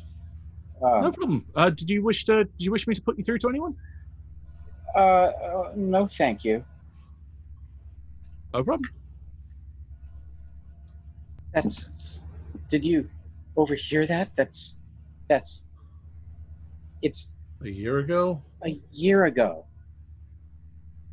This is like this whole place is out of shift. That's fucking insane. We got to get the fuck out of here. Yeah. You just go. We need to go. Mute it, Marvin. I think you're so shocked, Marvin. His lips are moving, but nothing's coming out. He shifted back to you. Let's go back to in the 19. Yeah. Thank you for your hospitality. We're leaving. Yeah. Are you sure? I mean, it must be only about an hour or so to the party. No, that's okay. That's okay. It's freezing though outside, and it's 20 miles to the store. Fine. That's fine. That's a day. That's a day hiking in freezing temperature. In fact, survive outside. I'll give you this to you without a spot hidden, Rob, because you're in the call's got several windows off here. The minute you say it's cold outside, you see the first little bits of snow right on cue fall from the sky. Oh my God. Shit. Yeah, if it was like 2 or 3 miles, we could do it. But 20, you're talking even on a road, that's a day hike. There's no way we could walk it. We'd freeze to death. Let's just, we'll be in the study. The library? The lounge. Oh, the lounge, okay. Veronica says, well, I play the piano. I was actually getting ready to do a little bit of playing later. I can always provide you with some musical or background music if you wished. Oh, no, thank you. It's all right. Just don't mind us. We'll be over here. I'm going to walk up to me and say, I want to be outside still. Maybe we should go check out that crypt. What did we drink? What was the coffee? There was no coffee pot in the kitchen. I think that we all should just stick together in a corner somewhere. I think we should be outside. I don't want to be in this house. Even if it's cold. It's like it's 30 not like below it's just zero outside. Cold. It's freezing. It's like we'll be dead in a few hours. It's going to snow in a minute. Jeremiah, do you have any spare coats? I'm sure we probably have some down in the basement somewhere. Probably some of the old coats that we don't use anymore. Although, as he's saying this, particularly as you're saying about the snow getting worse outside, again, as if on cue, it's starting to turn into a blizzard out there. It's suddenly coming out of nowhere. This is crazy. Besides, Marv, they're dead people's clothes. You don't want to wear dead people's clothes. And it's also apparently September of last year, somehow. What the hell's going on? Something's wrong. I think maybe we're hallucinating, but... Maybe we could go to the garage and just hunker down out there. At least it'll be away from the party. It's going to be just as cold inside there. Yeah, but they have like garage doors. It'll be cold, but it's survivable. And it'll be away... Let's just go in here. Let's just sit down. Don't eat the food. There were rats crawling out of it.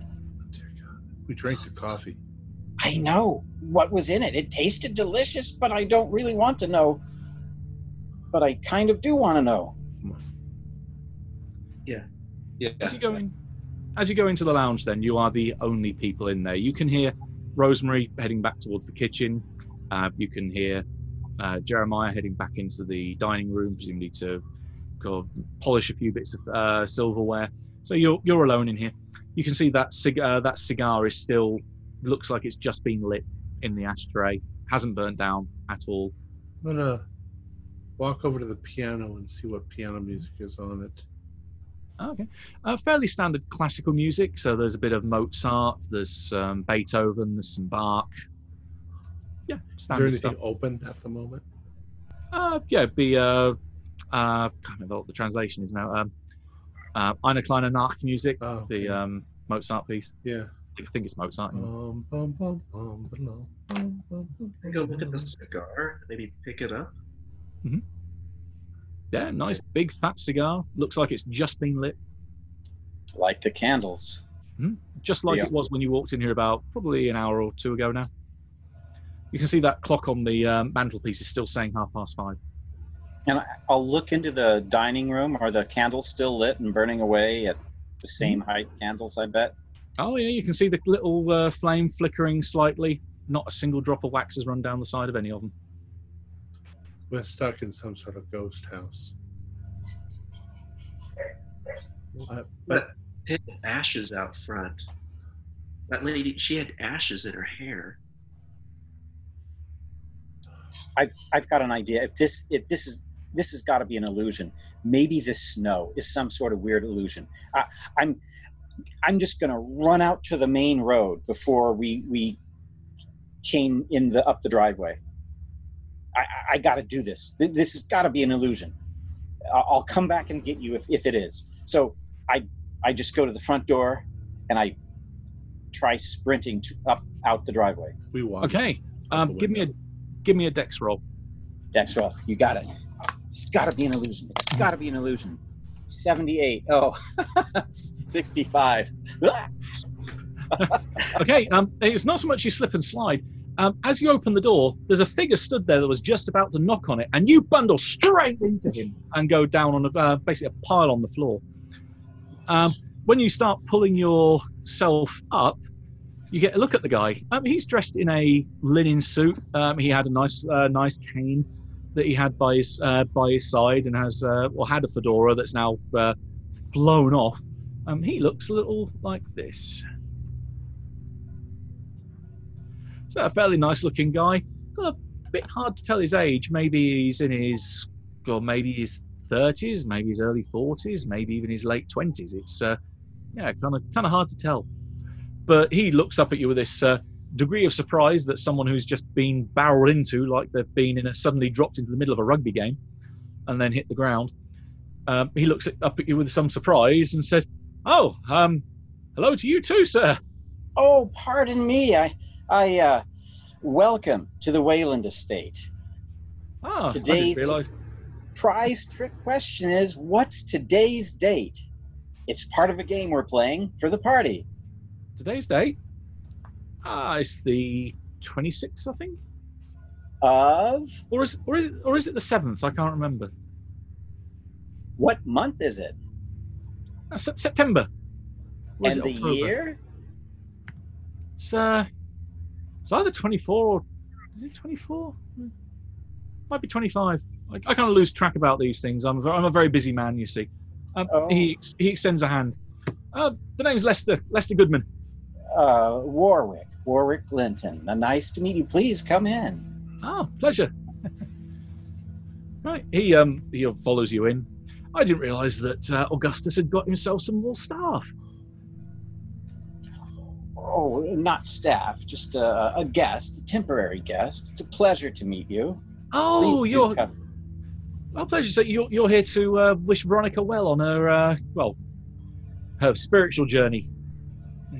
Because she's not going to be leaving the house for 18 months, is she? Something like that. Oh, good to hear. So he closes the door behind you. So how do you know the Waylands? So you're Lucky and Marv can hear this because you rushed over to the window to go, where is he? And then hear him still in the hallway All right, with another person speaking. we've sort of walked over to the door and we're looking out at what's going on. Mm-hmm. Yeah, oh, well, we were just sort of passing through town and stopped by, and they were, their hospitality is so wonderful, and it was just quite wonderful. Oh, I think Jeremiah is right around the back here. Mm-hmm. On cue, he comes out of the dining room. Big grin crosses his face. Ah, Mr. Goodman, how pleasure to see you again. It's been too long. He smiles in return and says, yes, indeed, Jeremiah. Pleasure to see you again. As they strike up conversation, I open the front door and I start bolting towards up the driveway to the main road. Right, you start running. We'll go back to the window and look out. Watching.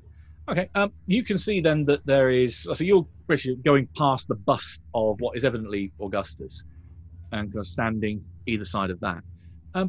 As you are close enough, though, you will actually notice something about the bust that you couldn't see from the interior of the room. Looks like there's something, again, scratched on this as well. Looks a bit like this. So scratched into the knot of the tie of the bust, again, is another one of these, presumably symbols of some kind, revealing that the bust is also made of lead. Just painted black.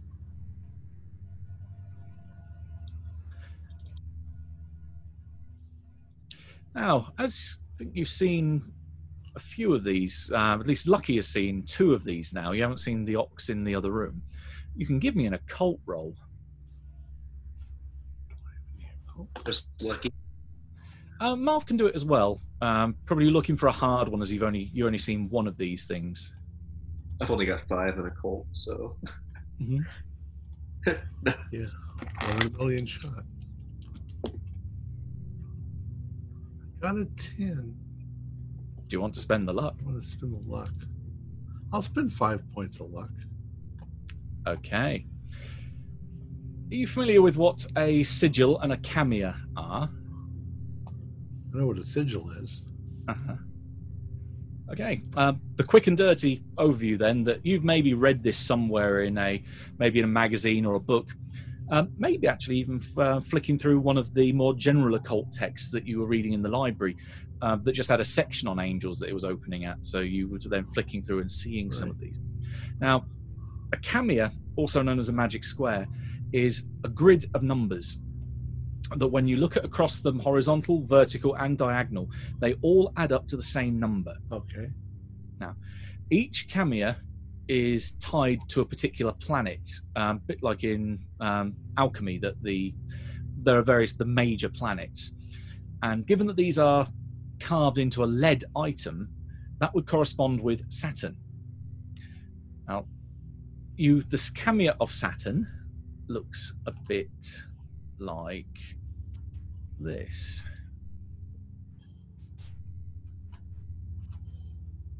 Okay, so each direction on the main grid at the top adds up to 15.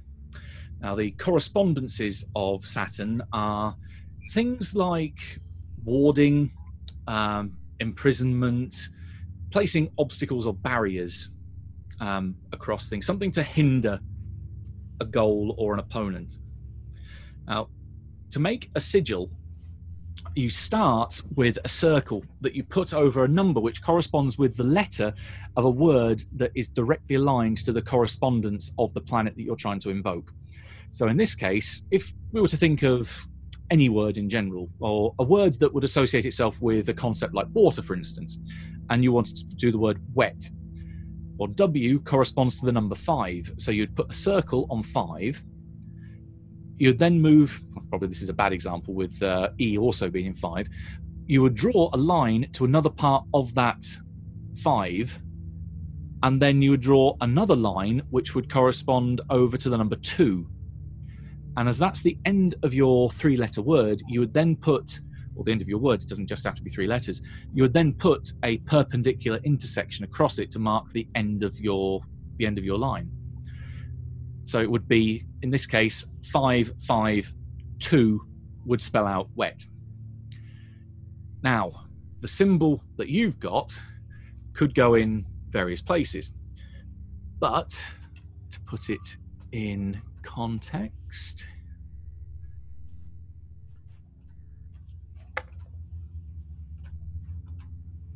That's the symbol that's been carved onto the bust.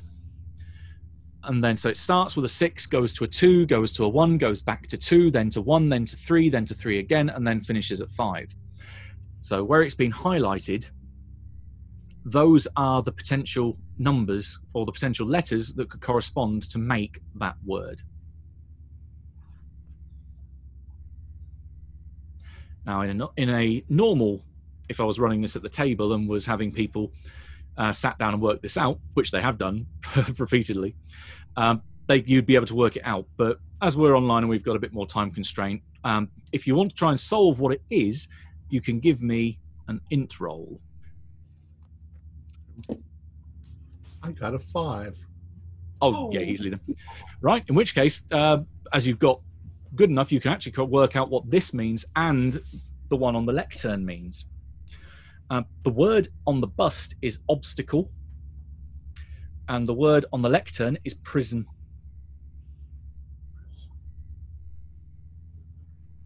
All right. Very strange. Okay. And as you're looking at this thing and thinking this is kind of ticking through your head, you're watching Warwick run outside into the snow, which is falling like a wall of white upon him. And as soon as he heads into the garden, he almost disappears from sight. So, first of all, Warwick can give me a navigate roll to see if you can get, well, at least see if you can find roughly the right direction to head in. Listen, Marv, if he doesn't come back, we're splitting his dough. I'm staying just on the road. I'm not being crazy cross country. There we go. 64 out of a navigate. It's a navigate of 15.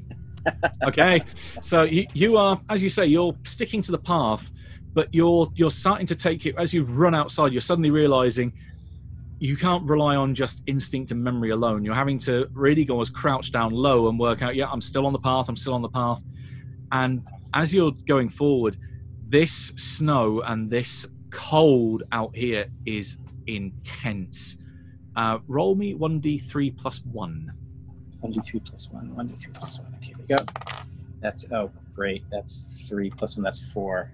Okay, well, that's 4 damage the first round as you start to feel your fingers freeze. Oh my god, okay, I'm turning and booking.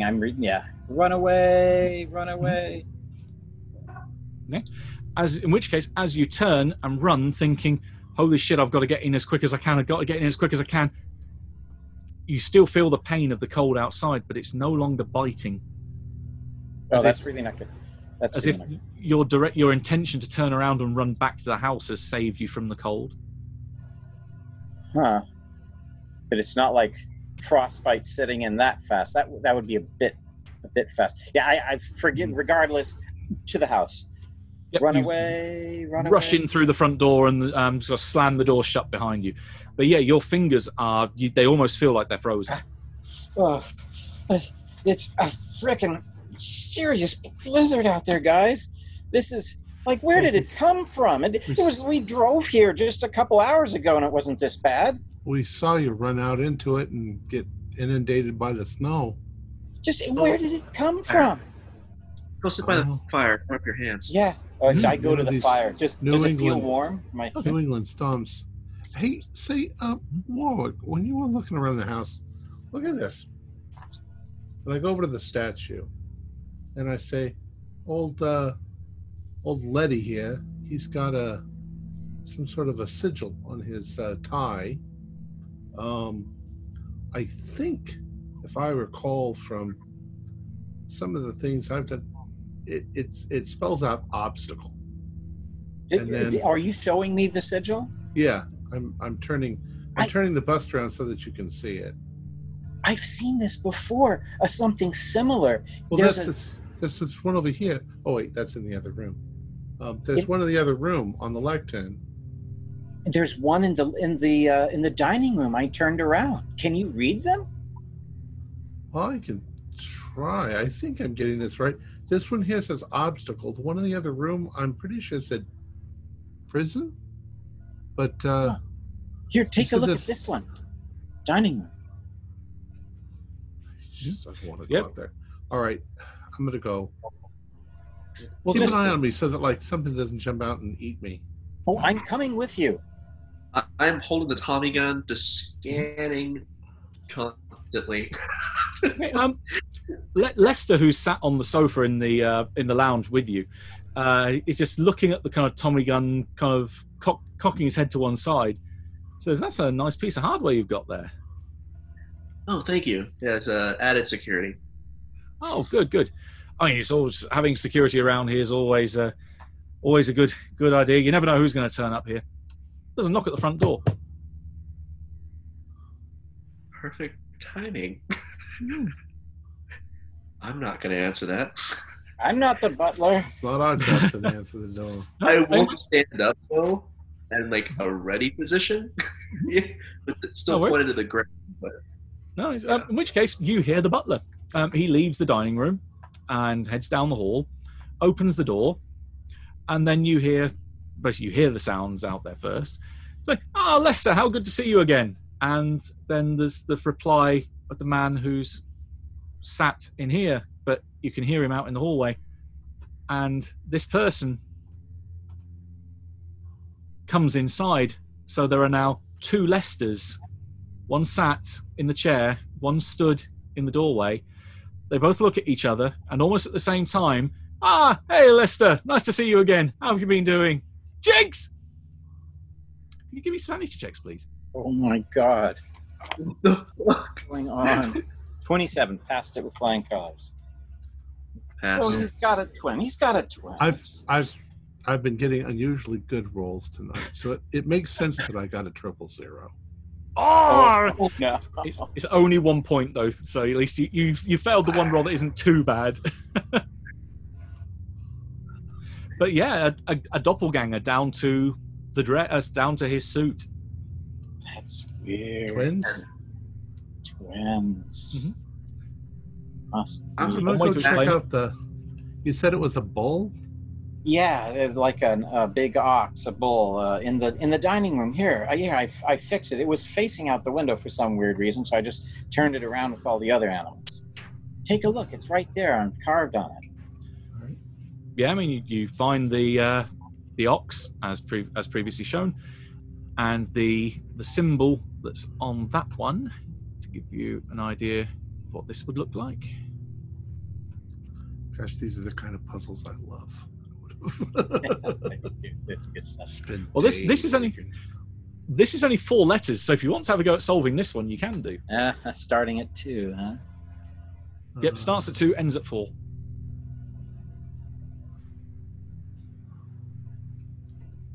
5.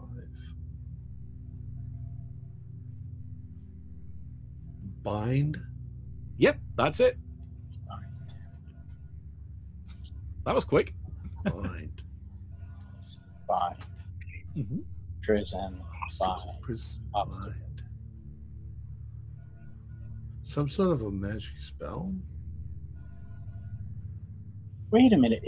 Were all of these items facing out of the house? Yeah. Yes, they were.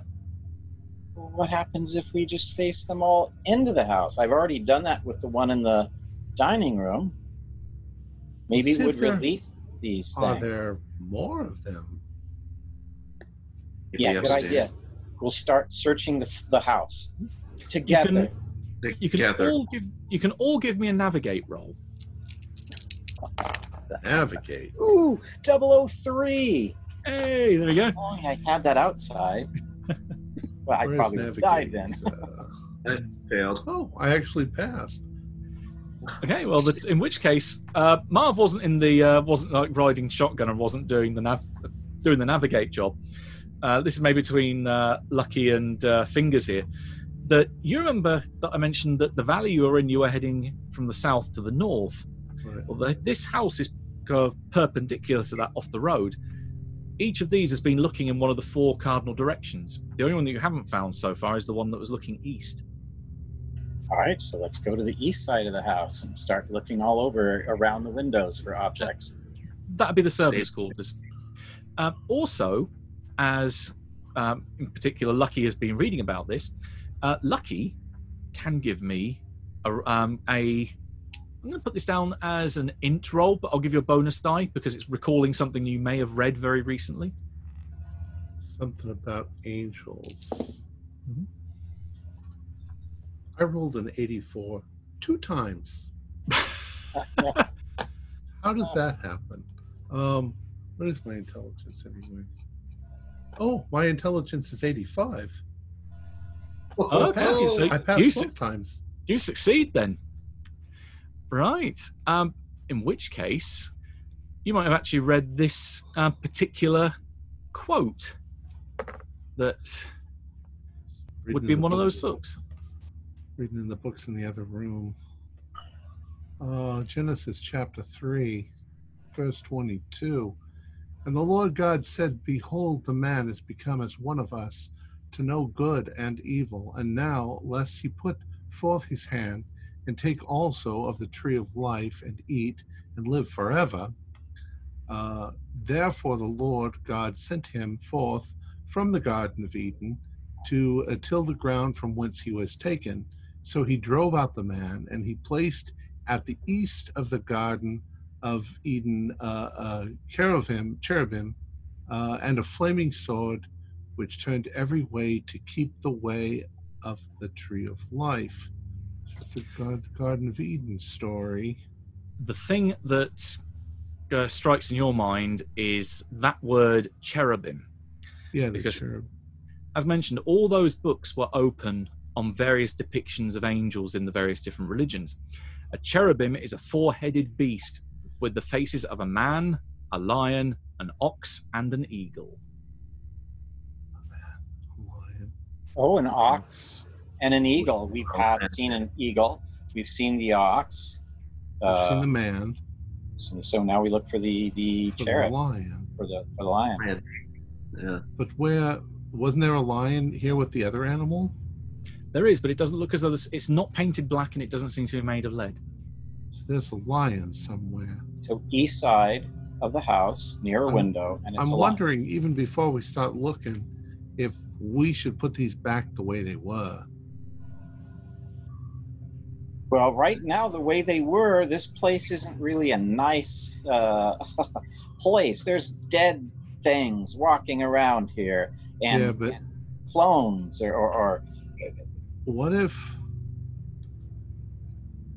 It's a shame that we're here, but what if there's something that's been trapped here, and we're on the verge of letting it loose? Well, don't you want to let a ghost loose and rest in peace? What if it's a bad ghost? Well, it can rest in peace being bad. Somebody bound it here for some reason. Let's find the lion, though. Okay. So should we put the one in the dining room back facing the window? I don't think we moved it, did we? Oh, I moved it. He turned it around. You moved it, yeah. Right. Sure. Okay, all right. So as long as I'm not too far from there, I run in, turn it back. Maybe it's because we disturbed them that... Of course, we didn't really do anything with the eagle either. Just looked at it. Mm-hmm. I was the only one that disturbed. Tried to lift it. But I did turn the head around to show him. Mm-hmm. So it's on casters. It's on wheels, so it does move pretty easily. Right. Yeah, right. I just think it's a bad idea to keep things the way they were here because the way things were going, they were about to feed us rats, and they were going to poison us. But that's after you moved it. Huh. Would you know that? But oh. Yeah. Well, you obviously moved it when you were in here setting the table. Okay. Thinker said he saw something in the garage, and that's before we saw any of these things or touched them. So we were seeing things before that happened. Let's find the lion.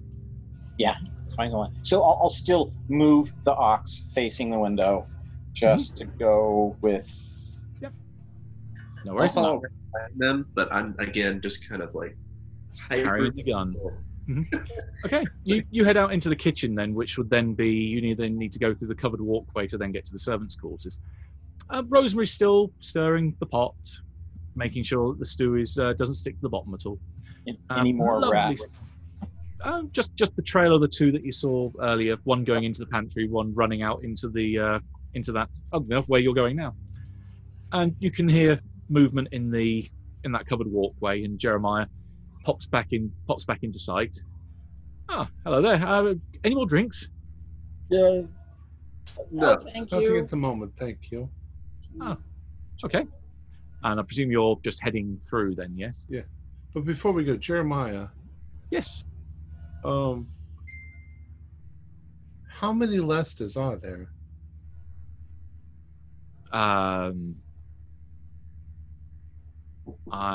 As far as I'm aware, there's only one Lester Goodman. There's two in the entrance hall, or on the couch. My guess is if we go back in there, there's only going to be one. No. There's a knock at the front door. Mm-hmm. Pardon me, I'll have to go and get that. Say hi to Lester's Lester for me. Oh, certainly. And as you head on through, you hear him open up the front door, and indeed there's another conversation of, Mr. Goodman, how pleasure to see you. Hello, Lester. And then there's a trio of Lester, hello, from the lounge. Boys, what the hell is going on? We're going to end up with a house full of Lesters. But they don't even think it's weird. Like They seem friendly enough. He doesn't think there's more than one, but there's clearly three of them in front of him, acknowledging each other. There are stranger things. What's the quote? There are more things in heaven and earth than are dreamt of in your philosophy. It's Horatio. Mm-hmm. I have a funny feeling because there's some sort of weird magic going on here, and we're in the middle of a trap. But I don't think it's a trap for us. I think you're right. The snow is painfully cold the deeper you get into it, but as you get closer to the house, it seems to wane and Keeps you from leaving. Well, then we are trapped. So, I mean, look, my fingers are still a little bit better, but wow. And I was just out for a few minutes. That's unnaturally cold. We've seen these people over and over again. Who knows how long we've been trapped here? Thinking of having warmed up a bit, then Warwick can regain 1 hit point. Thank you. But as you're out in the covered walkway, you can hear the wind howling above the much thinner roof here. You've got in fact, technically you've got 4 doors. You've got the 2 either side of you that go left and right that would lead to the outside into the garden. And then you've got 2 ahead of you, 1 on the left and 1 on the right. That look as though they go into 2 different rooms. The doors are both shut. Which one, Martin? The one on the right. All right, let's see if they're locked. You open it, and I'll cover you. I got my 38 auto. Okay, so looks like Warwick's opening it up, and then Marv's holding the gun at the ready. Yeah. And Okay. I'm hiding behind him. Gotta love that ablative armor. Right, you push open the door, guns at the ready. It's a dark room, but you can just about make out with the light coming in from the room you're in, what look to be hanging lines or washing lines across the room. And maybe as your eyes start acclimatizing to the dark, it looks maybe like a mangle in a corner. It looks like you found the laundry room. See if there's a light. See if there's a statue or something with a... I'll feel around the wall for a light switch. Yeah, there's a light switch. You flick it on, and boom! Yes, it looks like a laundry. Even a newfangled washing machine off in one corner as well. Anything that looks heavy, like maybe an iron that's actually made of lead, or... There is indeed 9 in there. There's other bits of equipment, but nothing that looks like it could be an ornament or decoration. Certainly nothing that looks like a lion. Okay. All right, so let's try the other room. Okay. Same thing. Same procedure. Yep. Right. Door opens up. Again, it's black in there, but you can see that this evidently looks, you can see immediately in front of you that looks like a wardrobe pushed up against the wall. This looks more like a living quarters of some kind. You can make out the corners, the edges of 2 beds that are slightly separated on the left-hand side. Lights on. Oh, yeah, you flick and turn the lights on. As you do so, for like a half a second, you can register the fact that there's another door tucked away in the corner, which goes into what looks like a lavatory because there's enough light going through here. They've got their own small toilet in the corner. That there's a couple of beds with actually a couple of suitcases placed out on top of them. Then there's 2 wardrobes. There's a table and chair. And at that point, from behind you, you hear Rosemary, but even he stood in the doorway, kind of exclaiming, "Pardon me, but that's our private room." Oh, I'm sorry. We were told we could go anywhere Right. except upstairs. Yeah. She stood there kind of with her hands on her hips, her smile gone for one of the few times that you've seen her. And she says, "Yes, but at least people have some degree of..." And at that point, it's almost as if she's hit by a freight train, that this figure flies about 3 foot off the ground. Long black hair running out behind her like it's been caught in a breeze. This grey, marbly skin. Her huge mouth and descended teeth open as she grabs hold of Rosemary and hits her with a speed of about probably 60 to 80 miles an hour. And you hear this almighty squelch come from somewhere inside the kitchen out of sight. And everything goes quiet. For those that haven't seen it, can you give me a sanity check? I haven't seen that. Okay. Yeah, I Believe think me, I've I've seen met everything that you've said, Matthew. her. Do I still take one with just less, or? You've already made one roll for it. Don't Okay. worry. Don't worry. This is sanity. Yep. Pass. I passed. Okay, remarkably, then you guys are actually fairly cool with this. Yes, you know. At least seeing this figure fly, let's say 3 feet above the ground, looking like some kind of demonic, dead, ghostly form, and grabbing Rosemary, and then there's this squelch. Only in New England. Let's look. Turn around and look inside to see if there's a lion. Oh yeah. Oh, back in the room. Yeah. The one thing that your eyes hadn't quite settled upon is that there is a window on the far wall near the entrance to the toilet. And then alongside that, there are 3 shelves where there are little ornaments. There's little things like snow globes and small tankards and a couple of animal figures, one of which is black, about the size of your fist, and looking into the wall, as if it would be looking east. Oh, my bad, looking west. My bad, west. All right. All right, let's... Animal is it? Should It be a is lion. indeed a lion. Matthew, Mark, Luke, and John. 4 winged, the 4 evangelists. All right, let's... It looks a little like...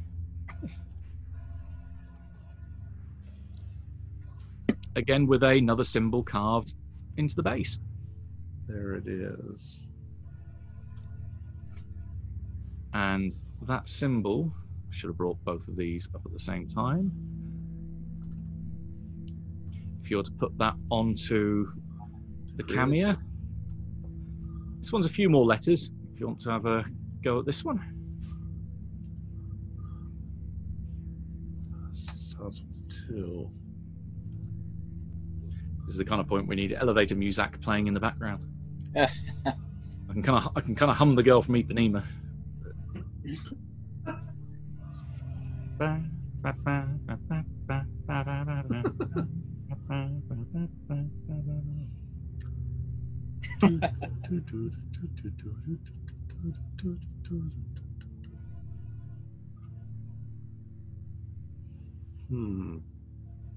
Any guesses, boys?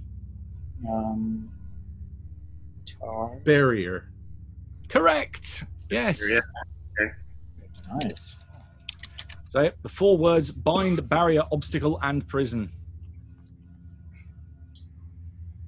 It's got to be some sort of a magical thing that's trapped these people.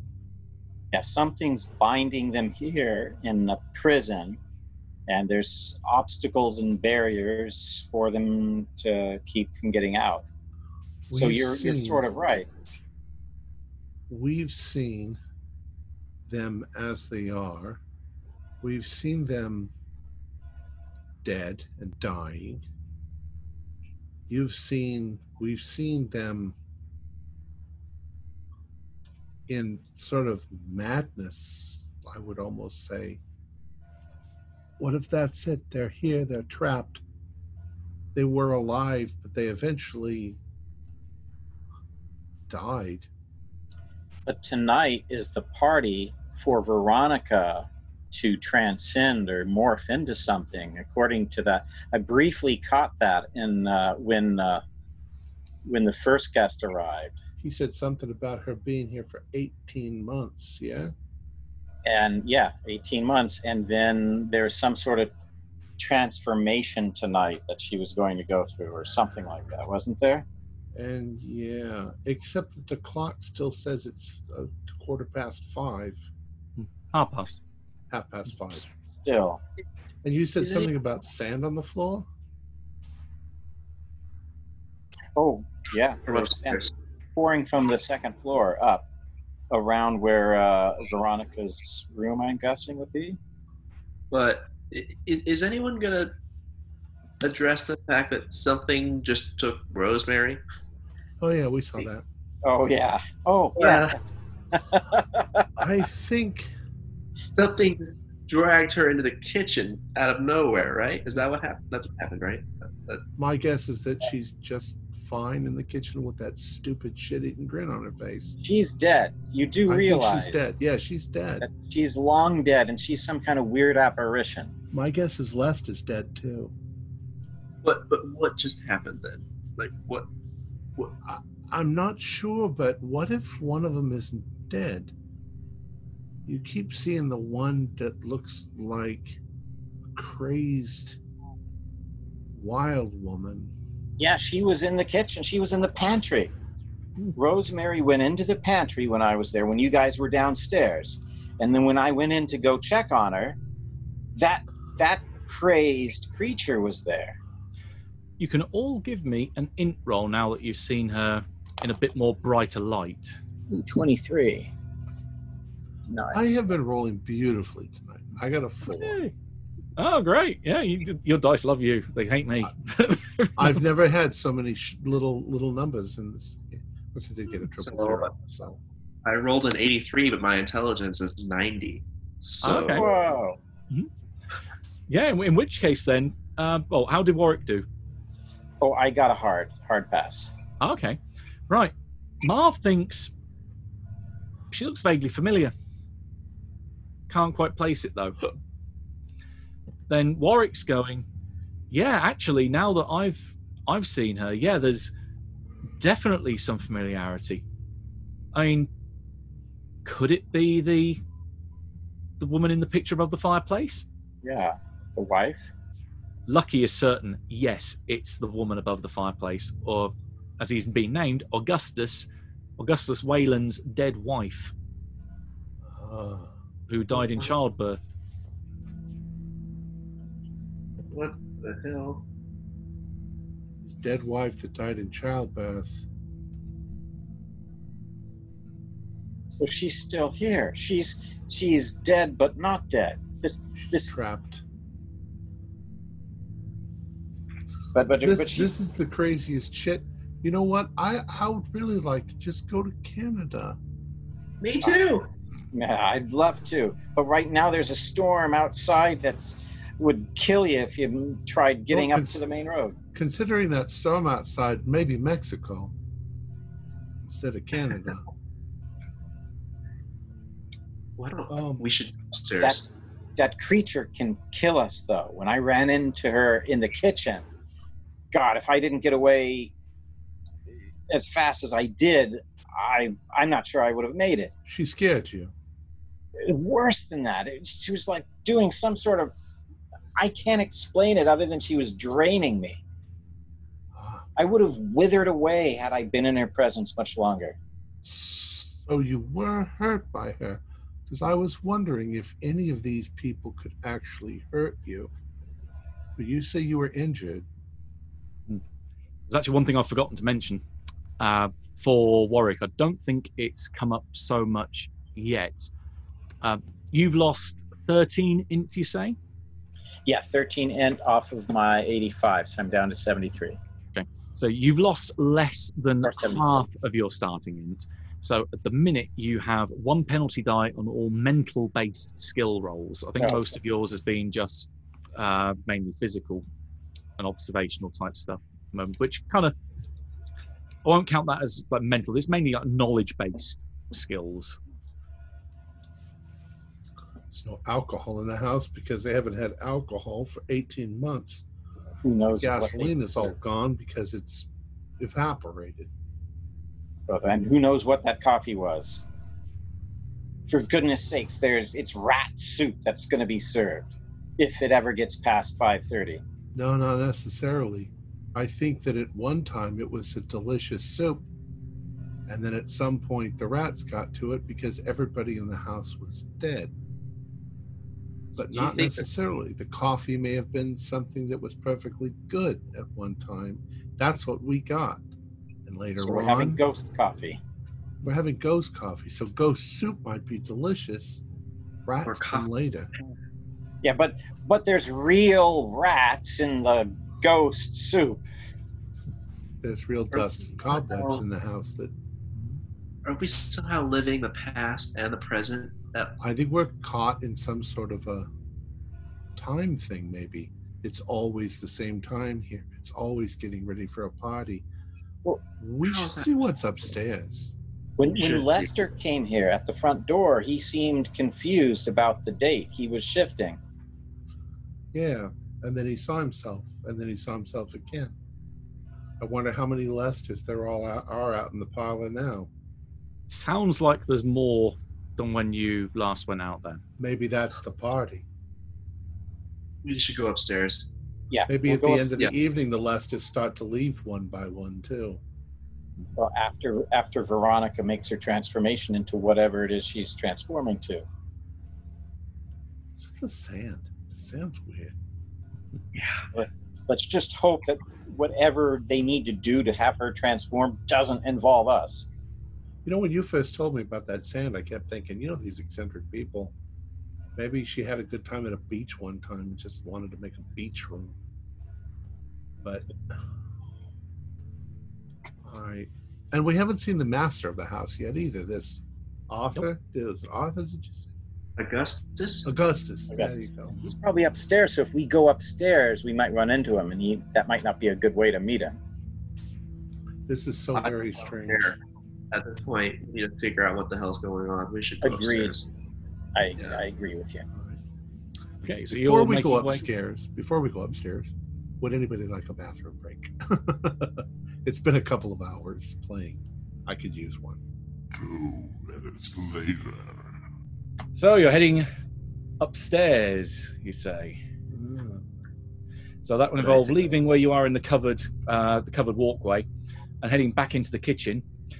When you go in there, the first thing that hits you is the nice coppery smell that's interwoven with the wonderful aroma coming from the pots on the stove, as you can't help but see that it looks like rosemary is plastered over one wall.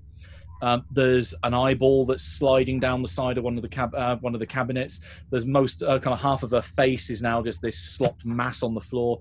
There's bits of bone which have embedded into the wooden cabinet doors. Some of her is now laying on the range stove. You can all give me a sanity check for this wonderful, obliterated. There's a fail. Shit. Fail. Maybe 2.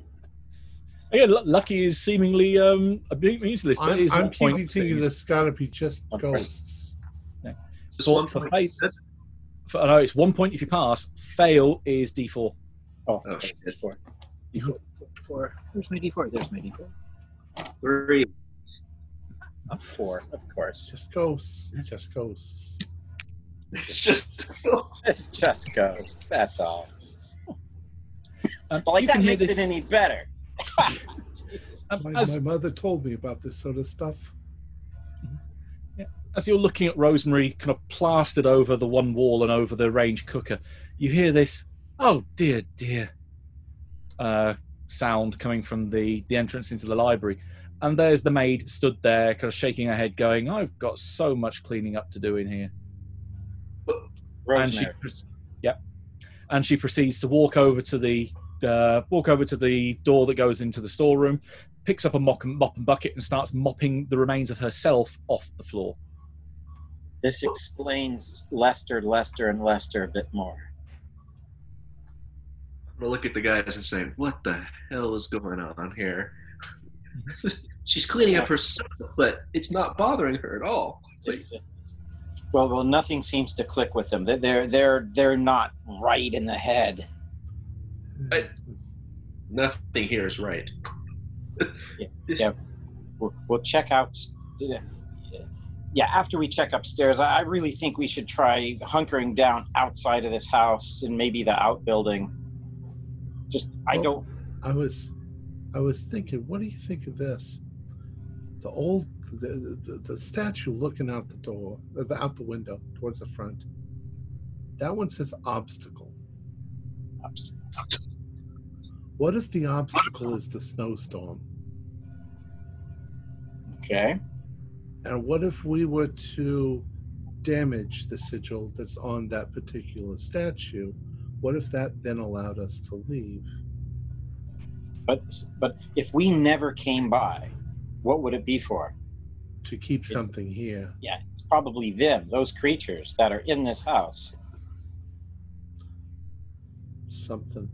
We're going to go upstairs and find out. Yeah, let's do This it. time I'm pulling out my gun. I think we all have our guns out. I think also, and this time I lean towards work when I say, and if we can grab some of that gold and silverware on the way out when we go, because they're all dead and they ain't going to use it. I'm fine with that now. Let's resolve the issue at hand first. Yes. In which case, as you then go into the hallway, heading towards the base of the stairs so that you can then go upstairs, the door, there's a knock, it opens, another Lester comes on through, and descending the staircase is the person that evidently was painted in the portraits in the lounge. Wait. There is Mr. Augustus Wayland himself. As he comes down the stairs, he greets Lester. Oh, Mr. Goodman, a pleasure to see you. He then turns to Jeremiah, who's opening the door, says, so has everyone arrived now? And he turns to his master and says, indeed, sir, yes, everyone is here. I think we should like to call everyone through into the dining room. So, yes, certainly. And he guides Lester into the lounge, at which point, obviously, Augustus comes to the bottom of the staircase and sees you three. Oh, hello there. I understood from my man Jeremiah that we had guests. Apologies for being somewhat busy upstairs. Augustus Wayland, pleasure to meet you. Gus. Mr. Wayland. Warwick Linton. What a fine beard you have there. Yeah, he grins. Oh, indeed, I like to keep it well groomed. Mr. Wayland, how long have you been trapped in this house?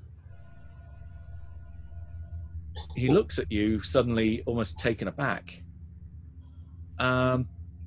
Sorry, what do you mean trapped? You see there's a blizzard going on outside. Okay, he looks over to the window. Since you've last been in here, the curtains have all shut. Walk over, open the curtain. You have a strange and unusual house, Mr. Wayland. Yeah. In which case, as Marv opens the curtains, you're confronted with a brick wall where the windows should be. Oh. And we looked out that window before, and there was no, or this. Oh yeah. Oh, it's getting thick. We turned all of the faces back. We remember before we went up. We need to start turning them back inwards again. Check the front door, though. Open up, and a wonderful wall of brick. In fact, kind of reminiscent of the black brickwork that you've got behind you. Oh, geez. Can I knock the bust statue to the ground? You run into the lounge then. There's about 20 Lesters in here now that are all having conversations in little groups. You have to weave your way through them. A couple of them can raise a hand in salute to you. Say, hello there, hello there. Oh, you more staff. Didn't realise Augustus had brought himself some more staff. I didn't know he hasn't. No, these are guests for the party. Oh, they're here off to see Veronica before she goes to summon her angel. Oh, join the party.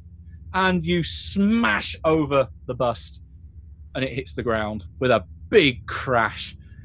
Falls off the marble pedestal, and it doesn't fall through the floor, but definitely cracks the floorboards beneath it. Yeah, it's heavy. Mm-hmm. And again, there's a load of Lesters looking at you. They all look kind of stunned for a moment, and then just start applauding, all in unison. Bravo! What do you want? Had they hired you for the party or the other entertainment? Just security. Oh well, yeah. I mean, you've got to watch out for those busts. I mean, they come out of nowhere. Yeah, they'll ruin any party. You see. Yeah. What does it mean? She's summoning her angel. One of the Lesters turns round to you, says, "Oh, hasn't Augustus told you?" We just got here. Oh, sorry.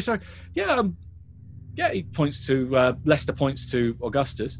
Yeah, his daughter's trying to perform the Abramelin operation, trying to summon her holy guardian angel. 18 months of intense isolation and study, and more prayer and worship than any one person would probably normally go through in their life. Isn't that right, Augustus? He nods proudly. Indeed, this will be a remarkable undertaking. You know, I think I tried that once, but something didn't work. But I'm sure my daughter will succeed where I may have failed. Where were you getting your information from to do this process? Do you have the book here, maybe? Well, funny you should say that. You know that scoundrel McGregor Mathers? He did a translation of the version that was found in France. He called it the Book of the Sacred Magic of Abramelin the Mage. I think it was a pretty flawed translation, personally. You know, that's where it messed up. That's because, of course, he said it was 6 months, but really 18 months, 3 times magnitude. How do you think a man like Mathers will be able to make that much of a mistake? So I put out feelers, and it was dear old Mr. Goodman here, and all 20 of them cheer. Hey! It was him that actually managed to source a copy of Das Buch Abramelin in early High New German.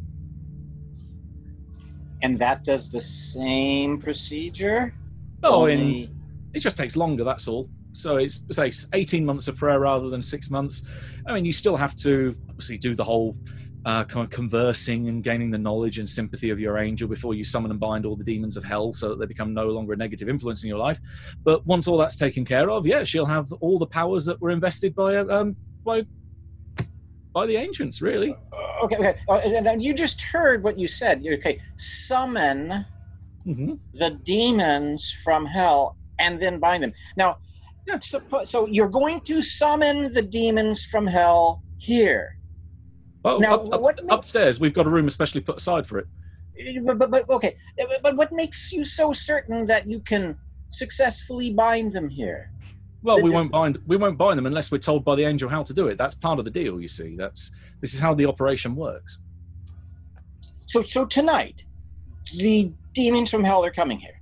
Oh, no. That'll be 18 months' time. I mean, this is all to start off, Veronica, that she'll start her operation tomorrow. 18 months' time, her angel turns up. She learns how to do this. She learns all the secret sigils and cameos that she needs to perform. She'll draw them out in the sand in the room we've got set upstairs. She'll summon and bind even Lucifer himself. They will no longer be a negative influence in her life, and she'll be able to channel the force of God. I don't see what the problem is. Do you believe that today's date is September 24th, 1924?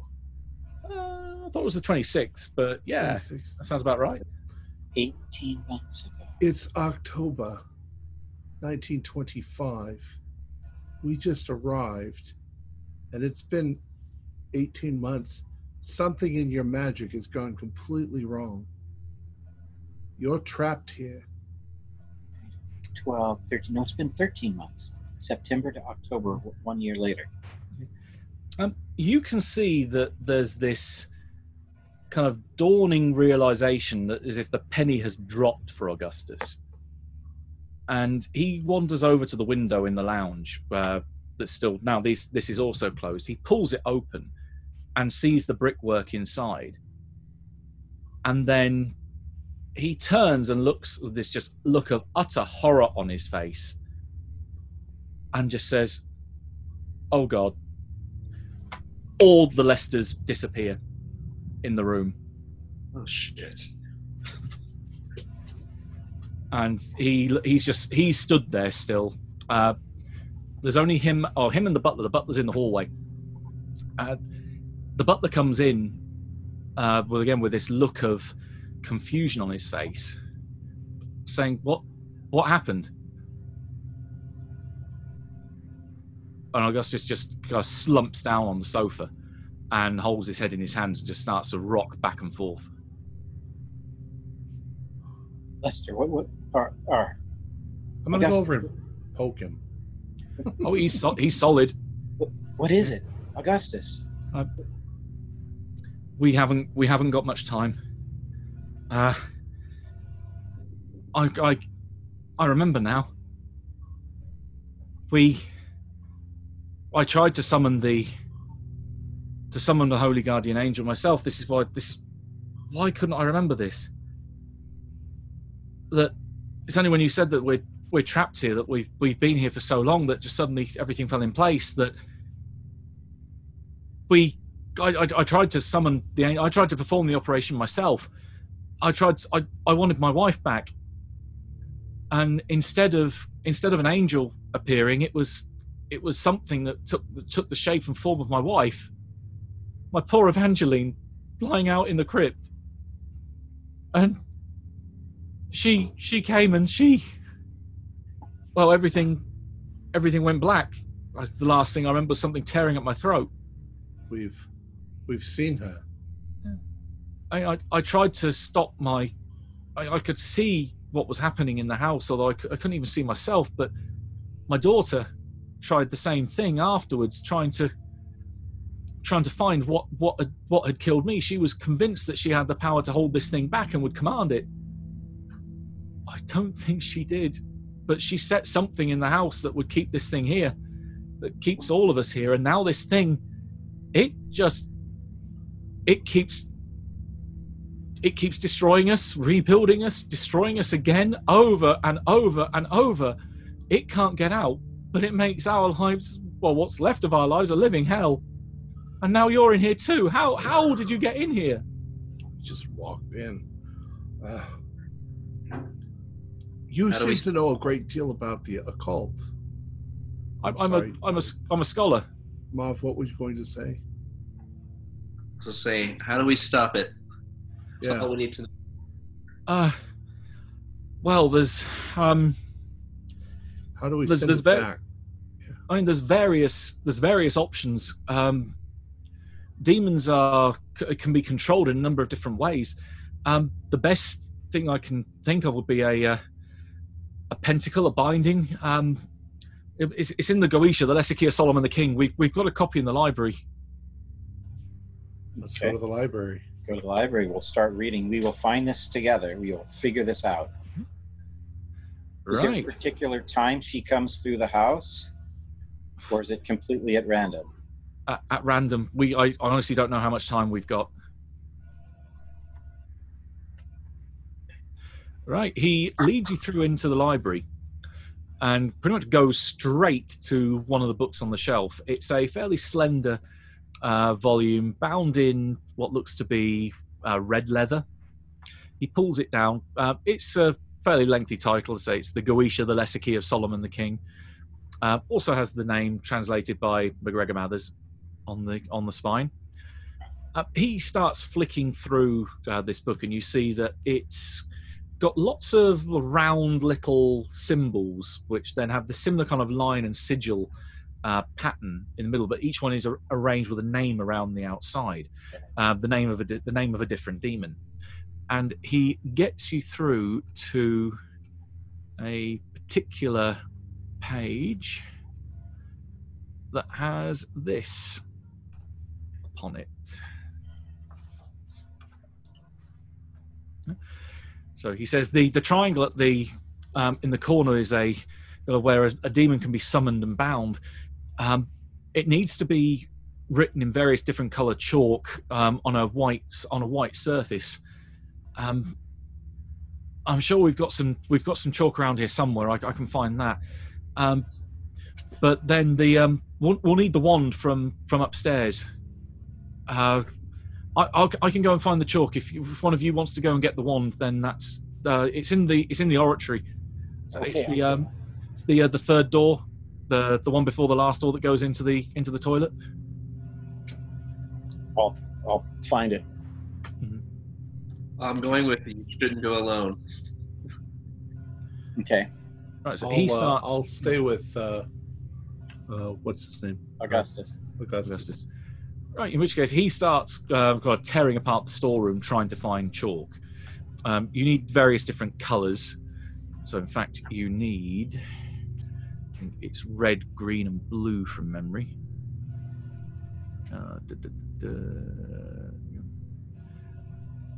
Yeah, there we go. It's black. That's it. So, different colours of chalk required. Black for the triangle and the writing around for Michael. All other names in red, the central circle filled with dark green. So he starts pulling up, basically tearing the storeroom apart, trying to find them. You do find there is also a series of lanterns in there, so they have some kerosene in there. So there's other bits if you do need extra light. And the other two are going upstairs, yes? Right. As you head up the staircase, at the very top, there is a huge painting of, well, it looks like a figure with 6 wings. Those of you, if you've got any theological background, a seraphim. So with this heavenly cloudy background behind it, a pillar of light descending upon it, and then there are 4 doors which lead off here. So, second floor plan. Give you an idea of the layout. And you mentioned it was right by the bathroom, right? Yep, the door that is before the bathroom. So, you've come up the stairs. You're at the top of the staircase. You've got the door that's immediately to your left, which, is closed.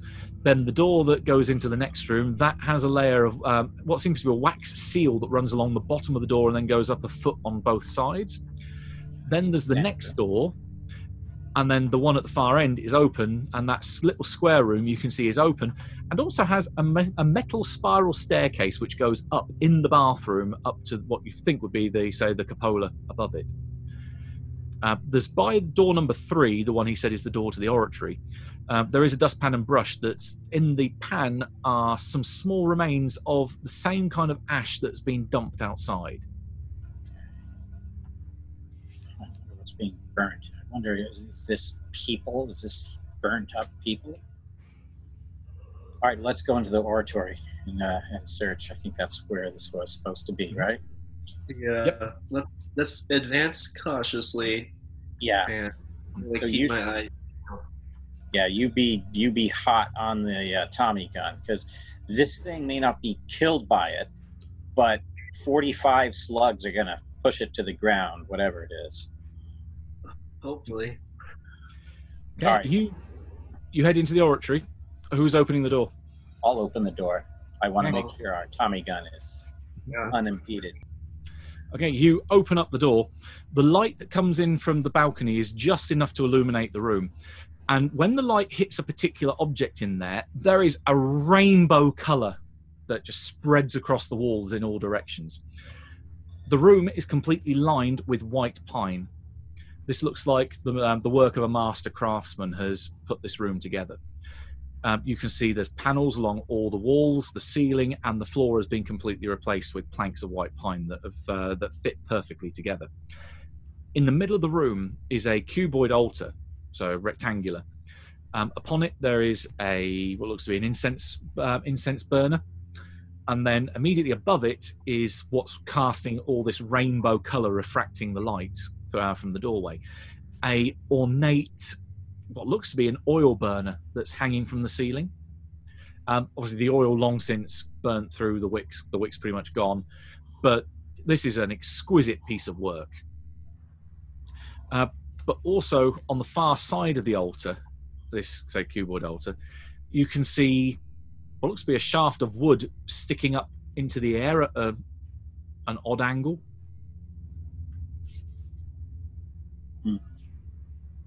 I'll kind of motion for fingers to kind of move in, and I'll cover them. Walk in behind. Step in and walk over. Okay, there's an open doorway as you go in that's off to your left, and you can see it opens up into a room that otherwise looks fairly empty, other than the fact the floor is completely covered with sand that has been raked very meticulously so that it is, you probably think, about an inch or two deep. Yeah. That's what Jeremiah was telling us when we were out at the garage. Okay, so looking all over for the apparatus that we are here to try. Well, the wand, that shaft of wood sticking up at an angle, would certainly fit the description. All right. Anything, it looks like it's quite pointed, and then it's like a cone, but very much elongated. It gets wider as it goes down, but it's quite long. And as you approach the altar and approach this length of wood, you realise it's sticking out through the back of a figure dressed in a black dress that's fallen upon it, so it's gone through her ribs and then back out of her back, so her face is face down, but she's holding the base of the wand beneath her as if she's fallen on it deliberately. Does this look like the creature that I ran into in the pantry and that swung by and grabbed Rosemary? No. You have a look down and maybe pull up the face, getting ash all in your hair or in your hand in the process because it's all laced in with her hair. Veronica's dead, smiling face looks back up at you. Veronica. And her body looks like it's been there for about a year. Oh my God. This has gone horribly wrong. I need to retrieve this. I grab the wand and try to remove it from her. Okay, you can give me spot hidden rolls. All right. Where's the other? There's the other. 50 on the dot. 50 exactly. And Okay. oh no, 5 exactly. it's good. Yeah. Okay. So that's a success. A regular success. Okay. As you're rolling her over on her side and trying to pull this wand out, because the widest end is the bit that's below her, so you've got to pull it out the long way. Yeah. Through her. You think you catch movement out of the corner of your eye. Oh, shit. I'll immediately turn. Okay, you turn towards that door that goes into the room that's full of sand. The room that was mentioned is the room that's been specifically designed for summoning and binding demons, because you would be using the wand to draw out the various magic squares and sigils in the sand. And hovering about a foot off the ground is this figure that you've previously seen, who rushes towards both of you like a banshee, screaming.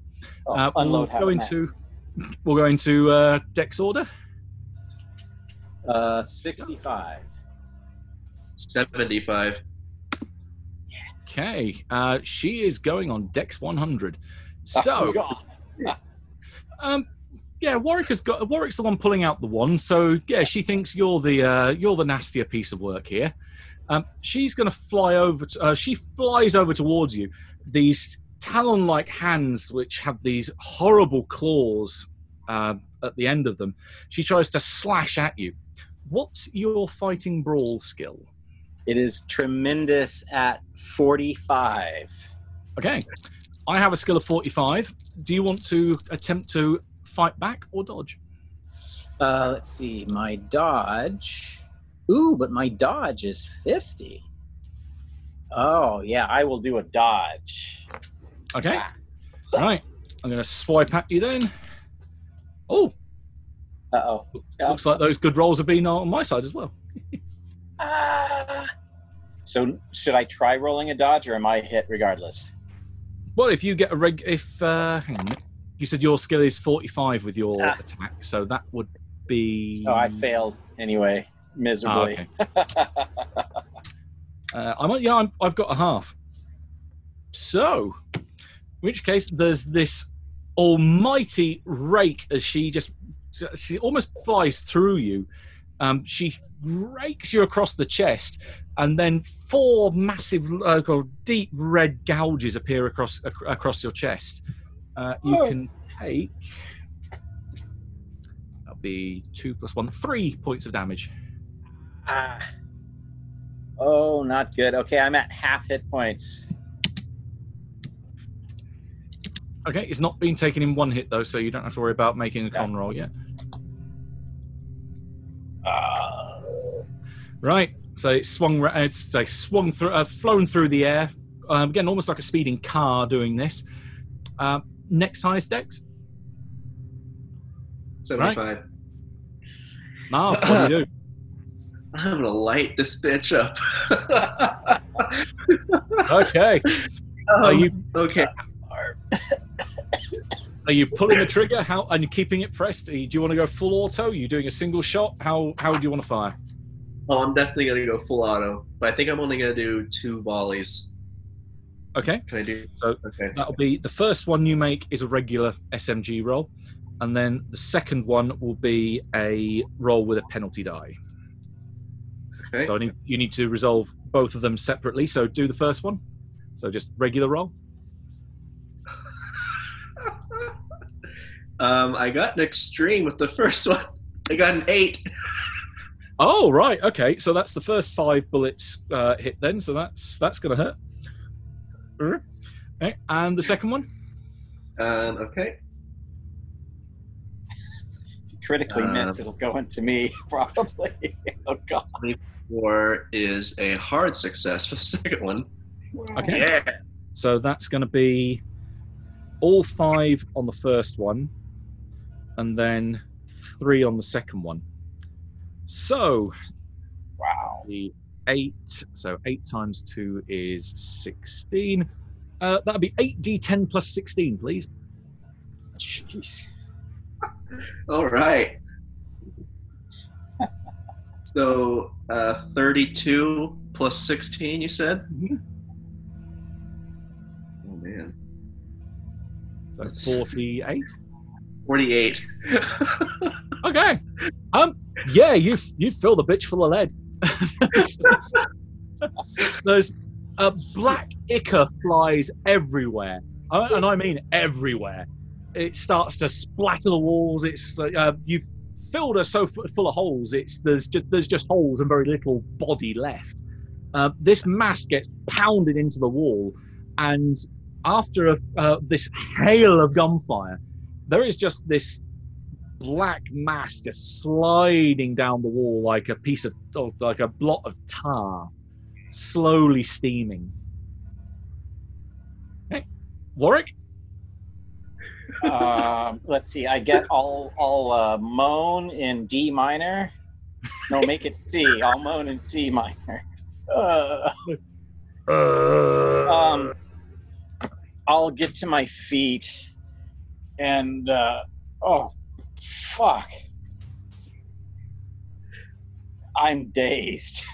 Yeah, I guess I'll go back to try to take the damn wand. Oh, you've got the wand out. That's no problem. You might be even leaning on it now, using it almost like a walking stick to try and steady yourself. Yeah. All right. I don't know if she's gonna be gone for long. Yeah, this mass. We won't have to worry about rounds for a little while now. You can see that it's slowly, sliding down the wall, but also you think sinking into the wall, as if it's because pouring into the wood. Can I quickly run over and take anything and scrape it away? Oh yeah, I mean, if you want to put it in something, because you're right by the altar, you notice that the side where Veronica's body had hit the ground, it actually opens up like a cupboard, so there's various things in there. Without going into exact detail of what's there, there's various what look to be robes, but there's also a couple of boxes that look like they may have held more incense in the past. So you can easily scoop stuff into that, and there's a couple of boxes in there as well. I'll scoop some of her into that and try to and get it away from the wall where it's retreating to. Mm-hmm. Yeah, you easily separate it, so it's got a bit of this stuck in a box now. Yeah, it's slowly steaming in there. I think we can take that box of stuff downstairs with us. Well, I'm probably running up the stairs at this point. Yeah, with the hail of gunfire that you just heard up there, yeah. Okay, the door at the top of the staircase to the first door opens, and Veronica stood there, panic-stricken, tears running down her eyes. And she just looks at you and just says, "I'm so sorry. I didn't want anyone else to get trapped in this." It's okay. Just help us break this. Yeah. Okay. Yeah, well, make things right. She stumbles forward a little bit behind Lucky and goes into the oratory, looking down at her own body and then looking over to the side where this big black thing is running down the wall. She said, "Well, that will buy us some time. Oh, good. We've got to move before she comes back." Do you know how long that is? Is that like an hour, a day, or? The most I remember ever getting a strike in at her was with a fruit knife. So I don't know. All right. Okay. Well, we got a book. We got it. Why couldn't I have had a gun like that? Yeah, and she just turns around and starts, still goes sniffing and sniffling and trying to hold back tears, runs down the stairs. I guess let's go with her. Oh, Lucky. We got the wand. What the hell is going on up here? Ah, fuck. That demon bitch fucking attacked me. Yeah. Marv here lit her up. What is this? This is the wand? Yeah. Here. Augustus. Is he up here with us? He's still downstairs. We can't leave him alone. Yeah, if you're running back to him, you find comes out of the storeroom holding boxes of chalk and says, "I knew we had some here somewhere." Good. So black, red, and green. We need a white floor or a white surface. Somewhere big enough to make the triangle. Oh, there's the in between that cemented area where it was painted white just outside. We could go there. There was just a little bit of furniture in it. Yeah, he kind of, his eyes like a light bulb goes on. Of course, yeah. We'll need to clear it of furniture, and then we can start drawing it out. All right. So he runs through the kitchen and towards the covered walkway. Yeah, I'm with him. I'll go with them. Oh, I'll cover. Okay. Oh God, no! This hurts like nothing else. All right, we're gonna have to draw this symbols on the floor. Does anybody know Hebrew? It's Augustus says it's in English, and he just drops the book on the floor and opens it to that section. So just copy this over a bigger area as you can. He's going to start moving out furniture by himself. Is anyone helping him with that? So I'll get an help him do idea. that. I'm not getting down on my hands and knees and drawing. I Yeah. will stand guard, observant, Okay. hyper vigilant. I'll help move, but I can't help much anymore because I'm wounded. But I'll help guess with I'll what I. fucking help then. Call Jeremiah. Jeremiah, come help. Yeah, he rushes in. Likewise does Veronica. does the maid, does Roseberry. So you've got all four of them in here. Where's 20 Lesters when you need them?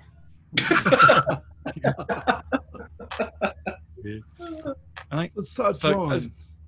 in which case, between the six of you that are moving the furniture, you can start throwing it basically into the kitchen. They don't care where it lands; they just want it out the way so it starts to make can make a bigger area. Right. As Marv is standing guard, you slowly start to notice that in the distance things are changing. The hallway, so the room that you can see the furthest away from you now, the light goes out, and it is just pitch black in there. And then as the last piece of furniture goes out, the library goes black. And off in the distance, you can maybe think it's almost as if that blackness is alive and that blackness is moving slowly towards you. But finally, Augustus comes back in, hands out the chalk, basically handing it out to you three in directions to say, we need to do this quick. Let's do it. All right. All right. It will take you 1d4 plus 2 rounds to be able to scribble this thing down as quick as you can on the floor. So, would someone like to give me a d4 roll? I think Tom should do it. 1d4 plus what? You're lucky. 1d4 plus 2. 2 plus 2. It's in Okay, your so name. it'll take you 4 rounds in total for you to complete this. And as he's starting to scribble this down, forming the edges of the triangle so that you can then write the various words around it. He says once the triangle's complete, she'll be drawn towards it, but whoever's holding the wand needs to command her and force her out of this plane. So he's looking towards Warwick at this point because Warwick's the one holding the wand. Oh, I didn't hand it off? Darn. No. Oh, I thought if you want to hand Hey, it off to him, you can do. She but hurted you. You might as well drive her out. She's the one who hurt you. Might as well have her finish me off. I don't think I can manage this. I'm dead. You're alive. You've got more power you can draw from. All right. Okay. All right. Here. Marv, I trust Marv on the big piece of machine gun there. Cover me. You got it. Okay, so Warwick's holding the wand. Marv's holding cover with the Tommy gun. What's Lucky doing? Are you taking part in drawing the thing on the floor? Yeah, I'm helping to draw it on the floor. Okay, so that's your first round, effectively. At the end of the round, the light starts to flicker in the kitchen, and you can see this figure of Evangeline, his now dead wife, this demonic form, stalking into the kitchen and striding towards you with this hateful look in her eyes that almost seem to glow red, especially as she's looking at Marv. It's like, you shot me full of lead, you son of a bitch. I'm going to rip your throat out kind of look.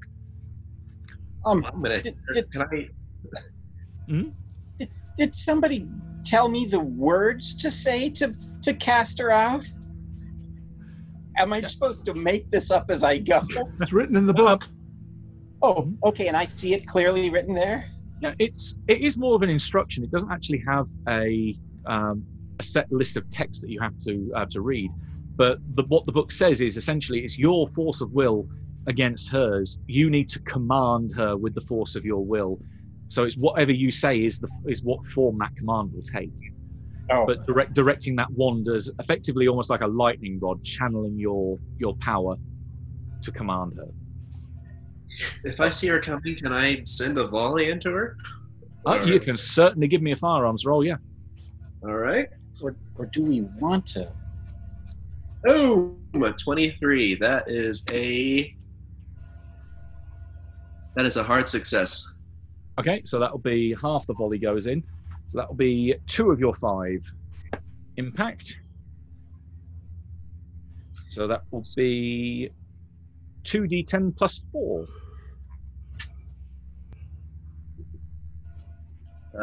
5 plus 4, it's 9. Okay. You see, you definitely hit. She starts to do the chain gun cha-cha, starts to shake in the middle of the air. As she does so, both of her hands rise up around her, and there's this almighty crash as it seems like all of the furniture that's been thrown into the kitchen just suddenly smashed in on itself. And now this whirlwind of broken pieces of wood starts to run or fly through the air from the kitchen and funnel its way into the room you're in, like it's propelled by a vortex. There is wood piece of debris, detritus flying around at you, so there is a chance people are going to get hit. Can I have a dodge roll from everybody, please? Oh no, that's 51. All right. Fail. Dodge. I got a regular success. Oh, succeed. Okay. Wait, it's dodge, right? Yep. 50, but I rolled a 51. But I can spend luck. I will spend a point of luck to make that a pass. That's a good idea, especially as you're running low on hit points. So Yeah. there's only one fail then. Okay, yeah, you are basically barraged, almost sandblasted by pieces of splinters of wood, other larger pieces that bounce off you. It's a bit painful. You can take 3 points of damage. Oof. Okay, that is round 2. Is there a point where am I in a dex roll? I'd love to try commanding. She needs the triangle needs to be complete, at which point she'll be sucked into the middle of it, and then you command. Oh, Okay. man. Shoot her! Shoot her! Yeah, she's indeed a clever girl. Yeah. So we need to finish this triangle here. Yeah, I mean, you can always take a shot at her, or you can even try and command her, even though she's not inside the triangle. No, we need to finish this triangle. That's Right. what's going to work. I am going to pull out my gun, but I'm also trying to continue the... Okay. Oh, she is going to, when it comes around to the next round then, so you've had 2 rounds out of your 4 putting this together. She rushes in from the kitchen, riding the wind of this hail of pieces of wood and broken furniture that seems to be swirling around the room in a vortex that's that's centered upon that triangle. She's going to go for the guy with the Tommy gun because he's really messing up her day. So, what's your fighting brawl skill? 40. Okay, so I have a skill of 40. Do you wish to fight back or dodge? Well, my dodge is higher at 50, so I think I'm going to go for that. Okay. Right, and roll. Now I'm back to my normal rolling. Got a 59. If I need to spend the luck, I will to succeed. Well, at the minute, she is rushing towards you. Give me a spot hidden or an idea roll, your choice. Okay. It's higher. Oh, definitely. My intelligence is 90. Oh. Come on, smart crook. And I rolled a 90. Oh, there you go. Right. Wow. So my attack roll against you was 91, so at least we're fairly close there. Okay. You are fairly sure that the way she attacks you is almost the kind of very much with the same kind of skill that you are. But when it attacked Warwick, it was better. So something doesn't seem to make sense to you in that moment. That it's how is it suddenly less effective as a fighter when it's fighting you than when it was fighting Warwick? Maybe because you filled it full of lead. That might be an explanation for it, but something at the back of your mind is saying something's wrong here.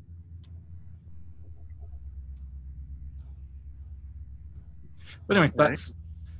anyone else wish to do anything in that round? Yeah, I'm going to shoot her. Yeah. And I'll also shoot if I can, mostly draw with the chalk. Mm-hmm. I'll take a shot and continue drawing. Okay. And Marv? I feel like you're trying to give me a clue. but I don't get it. I feel like he's probably trying to give you a clue. I'm trying to read my background, and I'm like, I'm not getting it. I don't get it. It's not in your background, but it is a clue.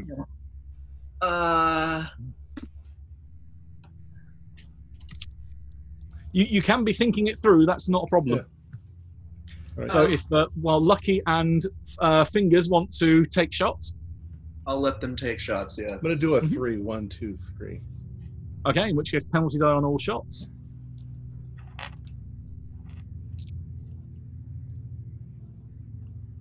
Success. Yeah, success. Success. And fail. Oh, still 2 out of 3 ain't bad. Okay, roll damage. So that would be 2d10.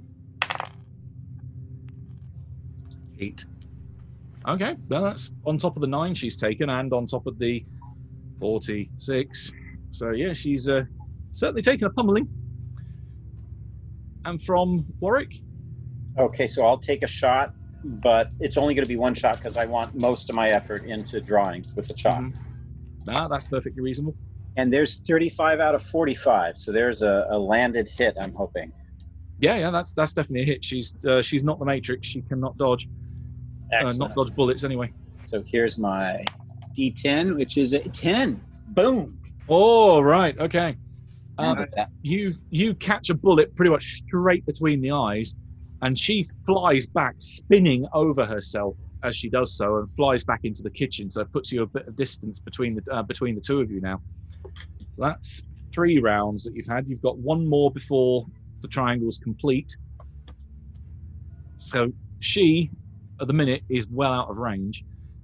She would have to rush back in, but that would pretty much take her action to do so. You can take more pot shots at her at distance, or you can focus entirely on finishing the triangle. Finish the triangle. Yeah, I'm all about the triangle. Okay. In which case, the only thing that you will have to do, this will be for all of you then, will be give me dodge rolls to see how well you are surviving being basically battered by all the flying debris. Oh, God. Yeah, 81. Got it. I will spend 5 points of luck in order to pass. Gotcha. Okay. 1 out of 50. Yeah, I'd have to spend 31 points of luck to pass. I think I will not. So, just check because there was a little bit of overlap on the sound. Was that a pass from Marv? Or yes. Right. Okay. So only the fail from Fingers. In which case you will take 2 points. Oh, I'm really bad. I've got 4 hit points left, guy. Or actually, you would know that. Sorry. I feel like on a scale of 1 to something, I might have. My pain level is at an 8. Okay. Well, in which case, then by the end of the round, that the triangle is complete. Schwonk. Right. So the next round will be. You can see that she rushes in, but not in the sense that she is controlling the direction that she wants to go in. She flies into the room almost like she's being dragged by an invisible force, trying to claw at the floor. And you can see these claw marks that she's scraping through the concrete, that she's picking up bits and pieces of the floor with her, but then gets wrenched into the circle that's within the triangle. And she's floating in air and spinning around and round, trying to beat at this invisible wall that's holding her in place. Augustus yells above the wind, which is picking up in here now as bits of furniture are going everywhere. The maid and the butler are cowered in the corner, holding each other. Veronica's pinned up against the wall, trying to lie herself flat, and he's getting battered by pieces of wood. Augustus just yells to her and just yells to you and just command her to go. Leave this world now. Okay. What's your POW? It is the amazing, high, unbelievable number of 70. Hey. Okay. So I am resisting with 70. Oh. Give me a roll. Oh no, 61. Okay, so that's That's a regular pass. regular pass. My 94 is not a regular pass. Yeah. Ow. Okay. Give me a 1d10. Oh my god, I rolled a 10 again. Okay, that's how many magic points you lose. Oh, that's really bad. Hey, I'm still going. Whew. Oh yeah. And 1 point of sanity goes away for the banishment. There's almost as if she implodes on herself like a collapsing star. As she does so, this light erupts out of her, and you can feel the thunderclap overhead and this force just rush out at you as she shoots up into the sky or into the ceiling, and then every bit of light goes out in the house. The wind stops, and all of the furniture, the bits of detritus, slam down onto the floor, and there's just this very distinct silence that falls over everything. Marvin, Fingers, you okay? Good. I need probably a hospital soon. Wayland, I'm still here. all right. Veronica? Yeah, you hear kind of whimpering in the corner, and likewise the sound of the maid and the butler getting to their feet. Was that it? Let's get some lights on. There are no lights. The power's the power's been gone for a year. But we're still here. Whatever's put in place that held her is holding us. Well, the items with the carvings. I guess. Veronica, you can hear her call. Maybe in the very dim light, if one of you has got a torch. We'll say one of you can have a torch. There's one around. All right. You can see that she's kind of shaking her head. She says, I just can't remember. I remember I did something that kept the thing in the house, something that it couldn't leave. I'm gonna use my hands to make sure I don't bash into anything, but I'm going to work my way to where I think the front door is. Mm-hmm. All right. Yep. And then try to open up the front door and see if we're still in the bricks or we're... Bricks are still there. Okay. You can then I'm gonna go ahead. I'm gonna say all of you can give me an int roll, but I'm gonna ask for an extreme. Okay. A 84 is not. I got a regular. Mhm. I was Okay. going to say that I was going to head to the library where that lectern is and just shoot the lectern. Don't shoot it, just scratch the lead symbol off. It's soft. Okay. The All right. lead is soft. Use the butt of the rifle to just hit that. Okay, you can smash it to pieces, either by shooting it or with the butt of the rifle, the Tommy gun rather. It's heavy enough. But effectively, yeah, you can destroy it. That's no problem. Okay. I will do. I'm going to try to do the same to the bust that's on the floor. Mm-hmm. Okay, yeah, it's a little tougher with that because it's such a large volume of Well, metal. all I'm trying to do is like with a pocket knife, scratch the symbol off. Yeah, that will also essentially work for the purposes of what it's doing. That the binding is no longer there. So is anyone doing anything with the lion and the ox? Oh, now which were the words on there too? One was Question. obstacle. Yeah, because Bind and barrier. a barrier. Yes. That's probably the brick wall and the blizzard. So yeah, I'll scrape that one off. The one that says that barrier. Okay. In which case, it's scraped off all of them, or combination of beating the shit out of the one that was on the lectern. Right. And then as you scratch the last bit off, it'll probably be the ox, because that's the one that's the furthest away from you at the minute, because the other one's just in the room next to you. that as soon as that scratch is gone, there's almost like a series of shutters unrolling, that you can see there's a window there now, and that there's glass, and that it's fairly dark outside, and no hint of there being any snowfall or ever have been any snowfall.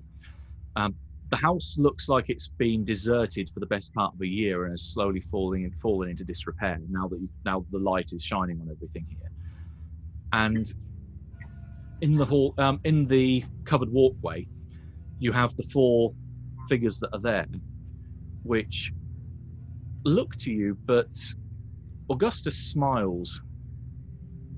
Veronica, in turn, just looks at you.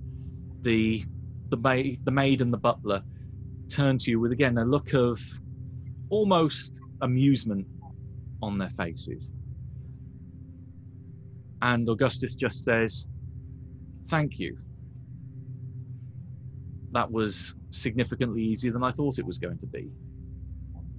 All 4 of them vanish, and you can hear this buzzing coming from upstairs. Set those. Curious, but I would also like to exit.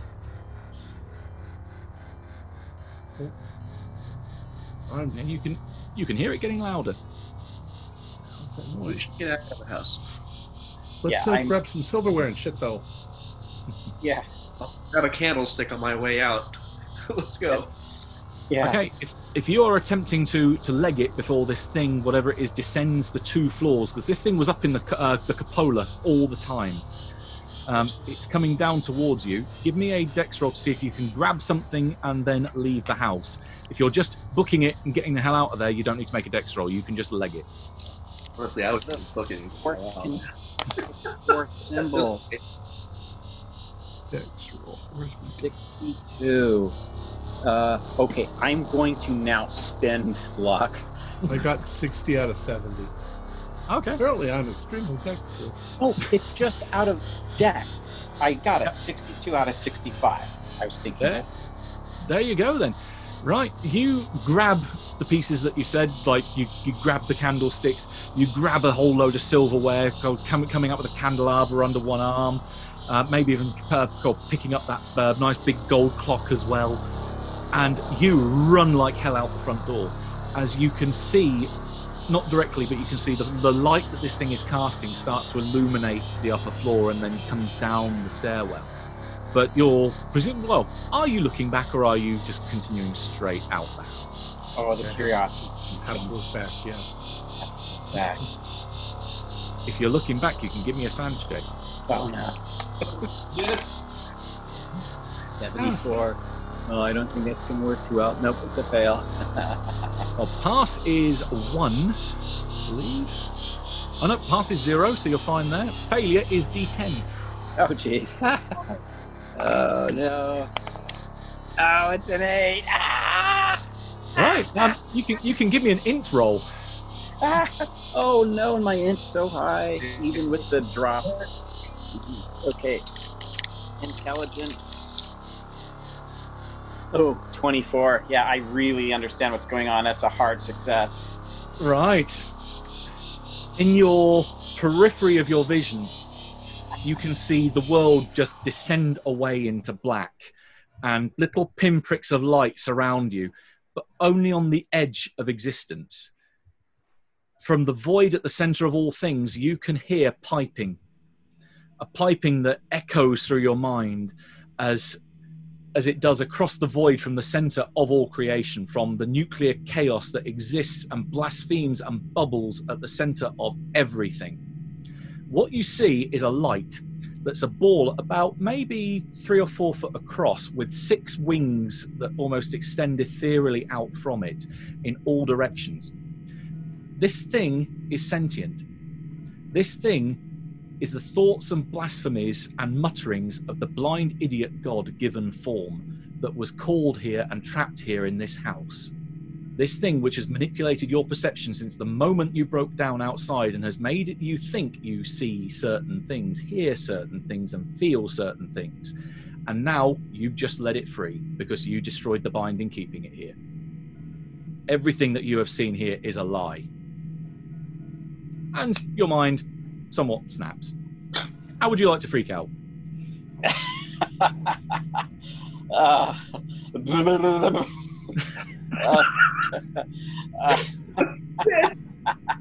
Just maniacal laughter, just rambling of a madman. Okay. Well, as you are rambling and as you are sat there for a couple of rounds, this thing, when you finally start to almost on the grasp of regaining your senses, Lucky has run the hell out the front door and is probably not turning back after having seen that thing, especially as it's coming towards Warwick that's on his knees. Marv, yeah, you're booked the hell out of there. You're not seeing this through the exit. Warwick hears a voice in his mind that sounds like the voices of Lester, Veronica, the butler, the maid, Augustus, and just asks, because you have performed this service, would you indeed like to see the face of God?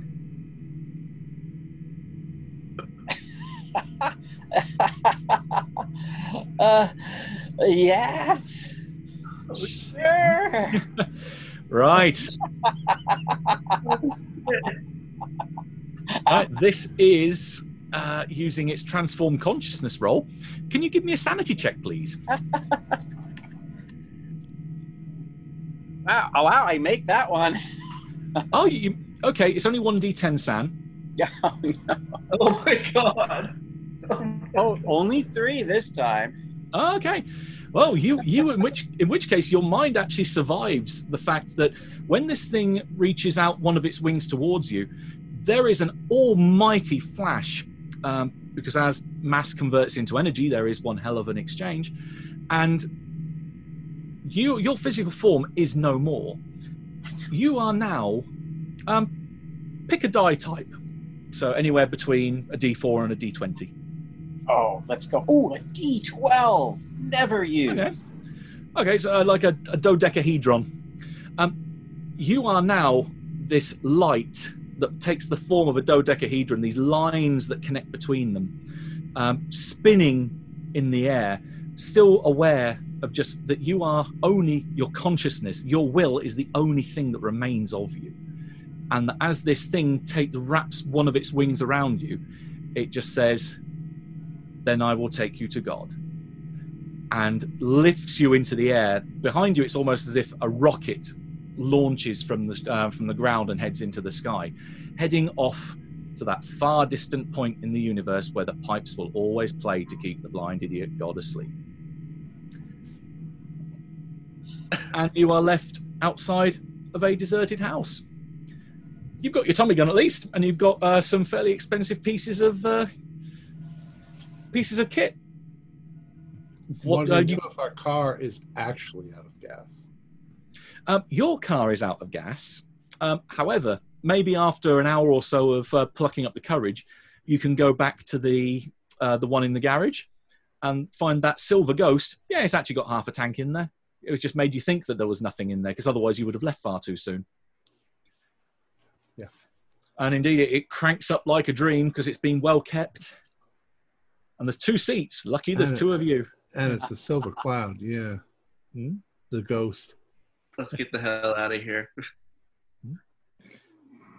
Right. And loading up the money from the other car and loading up with your stuff, you drive away into the distance. And off there in the court of Azathoth, as one of many little glowing shapes that float around the idiot god, Warwick will sing and dance to the tune of that court until the end of time. And that is where we will leave it. So who really won? Well, we're going to roll and die. He's gets that. Yeah, technically, you could count that as a failure because you let the thing out. What had actually happened, to put some of the explanation on what was going on there, is that Augustus, he had got hold of a copy of the Book of the Sacred Magic of Abramelin the Mage. It's a real book. You can look it up. Trying to get hold of an original copy is a little bit expensive, but I've tried looking for that for a prop when I run this in Meatspace. It describes this very long ritual, which is known as the Abramelin operation, which is supposed to be designed that you call forth your holy guardian angel, you converse with it, and learn the ability to summon and bind all the demons of hell so that they become no longer a negative influence on your life. And the angel then bestows upon you various gifts that you can use, never for the betterment of yourself, but for the betterment of life of the world around you. Augustus tried to do this because he was intent on finding out knowledge. If there are angels, there is a God. If there's a God, there is heaven, and therefore there is the chance that I will see my wife again. Even though he was doing this for what would be a fairly normal, mundane, not anything that would be too much of a self-gain, it was still very much he was interested in himself learning info, which is why it failed. But like any bad workman, he blamed his tools. He believed that everything had basically gone wrong with the book, that there was some wrong instruction. So he sent out word basically amongst all his occult contacts, I want to find an older version of this, because the story of the book of the Sacred Magic of Abramelin Mage goes way back. It's that's a whole thing in itself. But it supposedly comes from the Middle Ages, or maybe even earlier, and originated out of Germany. So he says, I want an older version of the text, because this was from a French translation, that was probably from German or from Hebrew. I want more the root source and find out basically where did you guys screw up in the translation. And of course, the person that this word and this request gets back to is Lester Goodman, an avatar of Nyarlathotep. So Nyarlathotep goes, hey, I can screw with some human here in a nice comedic way. And says, well, here's a copy of the book that you want, the one that's written in early New High German. And also, here's this wonderful little lamp that you need, because it's described in the ritual that it starts off like every morning and then every evening, and then it's like 3 times a day, that every time you pray in the oratory, you need to light the lamp. Well, this lamp is a beacon of chaos. Every time he lit the lamp, it took a magic point from him, and when it hit critical mass, it summoned one of the, what we call a shapeless one, this thought, this blasphemy of Azathoth made manifest as a creature. In the Fungi from Yoggoth cycle, the sonnet cycle, it mentions about these strange, shapeless, bat-like things that surround Azathoth. It's our take on one of them. So he summons this thing. He believes it's an angel. And, of course, when this thing turns up on Earth going, well, okay, how did I get here? And this guy starts blathering on about God. He says, oh, would you like to see God? And, of course, he goes, hell yes, and gets transformed into the same light creature that Warwick got turned into. Very much like the shapes and odd creatures of light that Walter Gilman sees in Dreams in the Witch House, those things hovering and floating in the void. Mm-hmm.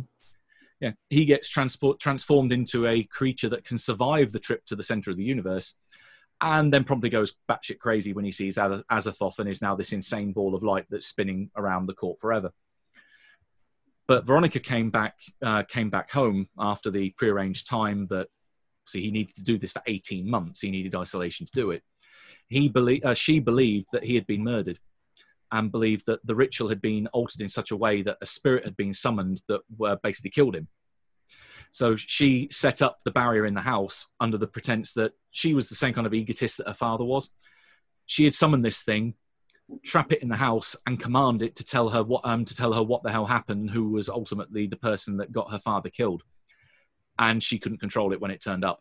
She did everything right, but the only thing of hers that really worked was keeping the binding set so it couldn't leave the house. The thing turns up, of course, then realizes, hang on a minute, you're trying to command me? I don't like this, you filthy little monkey. And drains all of her, or tries to start draining all of her memories. The reason why she had a smile on her face and that she fell on the wand is that she killed herself before it could take all the memories that were in her head, because it starts with the oldest ones first. It then wouldn't have the knowledge of how to break out of the ward. But when the servants turn back up, it decides, I'm going to suck your brains dry and find everything that you know about this to find the way to break out the ward. As Jeremiah said, he isn't an occultist. He doesn't know anything about this. He just does what his bosses want. and promptly he is turned into a vegetable, and it drives the maid crazy when she tries to resist as well by giving her a vision of the court of Azathoth. So that's what, and they basically found they tried to escape. Yeah, because it's a kind of metaphor for being the blind idiot god. The fact she had no eyes. So. But she tries to escape through the basement, but ultimately they don't get out. And it thinks, the being still trapped in the house, thinks, I need to change my my line of tactic here. If anyone comes close by, lure them in the house, make them think that they're going to get the spirits of these people out of here, so they're doing a good deed, or at least find the ward. And if they then turn against me, well, I can kill them, and at least then I know what the next group are going to have to come in here and try and break. But yeah, you fell for their plight of being the poor, helpless people stuck in the house, and then broke the wards to set it free. So it's now out there and gone, taken Paul Warwick back home. Fantastic game. Yeah. Wow. Yeah. Our players included Aaron Denamer. Our players included Aaron Denamer, Stuart Lively, and myself, with Matthew Sanderson as the keeper of the secrets. We're currently producing up to 4 shows a week with music and sound effects added in post-production in order to create a richer listener experience. We provide audio-only versions of our shows free for you to download from Podbean or iTunes. The costs involved with the show are provided almost entirely by our patrons. Without them, we wouldn't be able to do what we do. If you'd like to help support our show, please visit our Patreon account. Just $1 or $2 a month helps us a lot. You can find a link in the description below. Like, share, and subscribe to our channel, and punch the bell icon for updates on our latest shows. And leave us some comments. We enjoy reading them and answering any questions you might have. This is Tom Rayleigh, together with all the members of our gaming club, inviting you to journey with us once again into the darkness for another adventure into the universe of H.P. Lovecraft and the Call of Cthulhu role-playing game. Until next time, good luck, good game.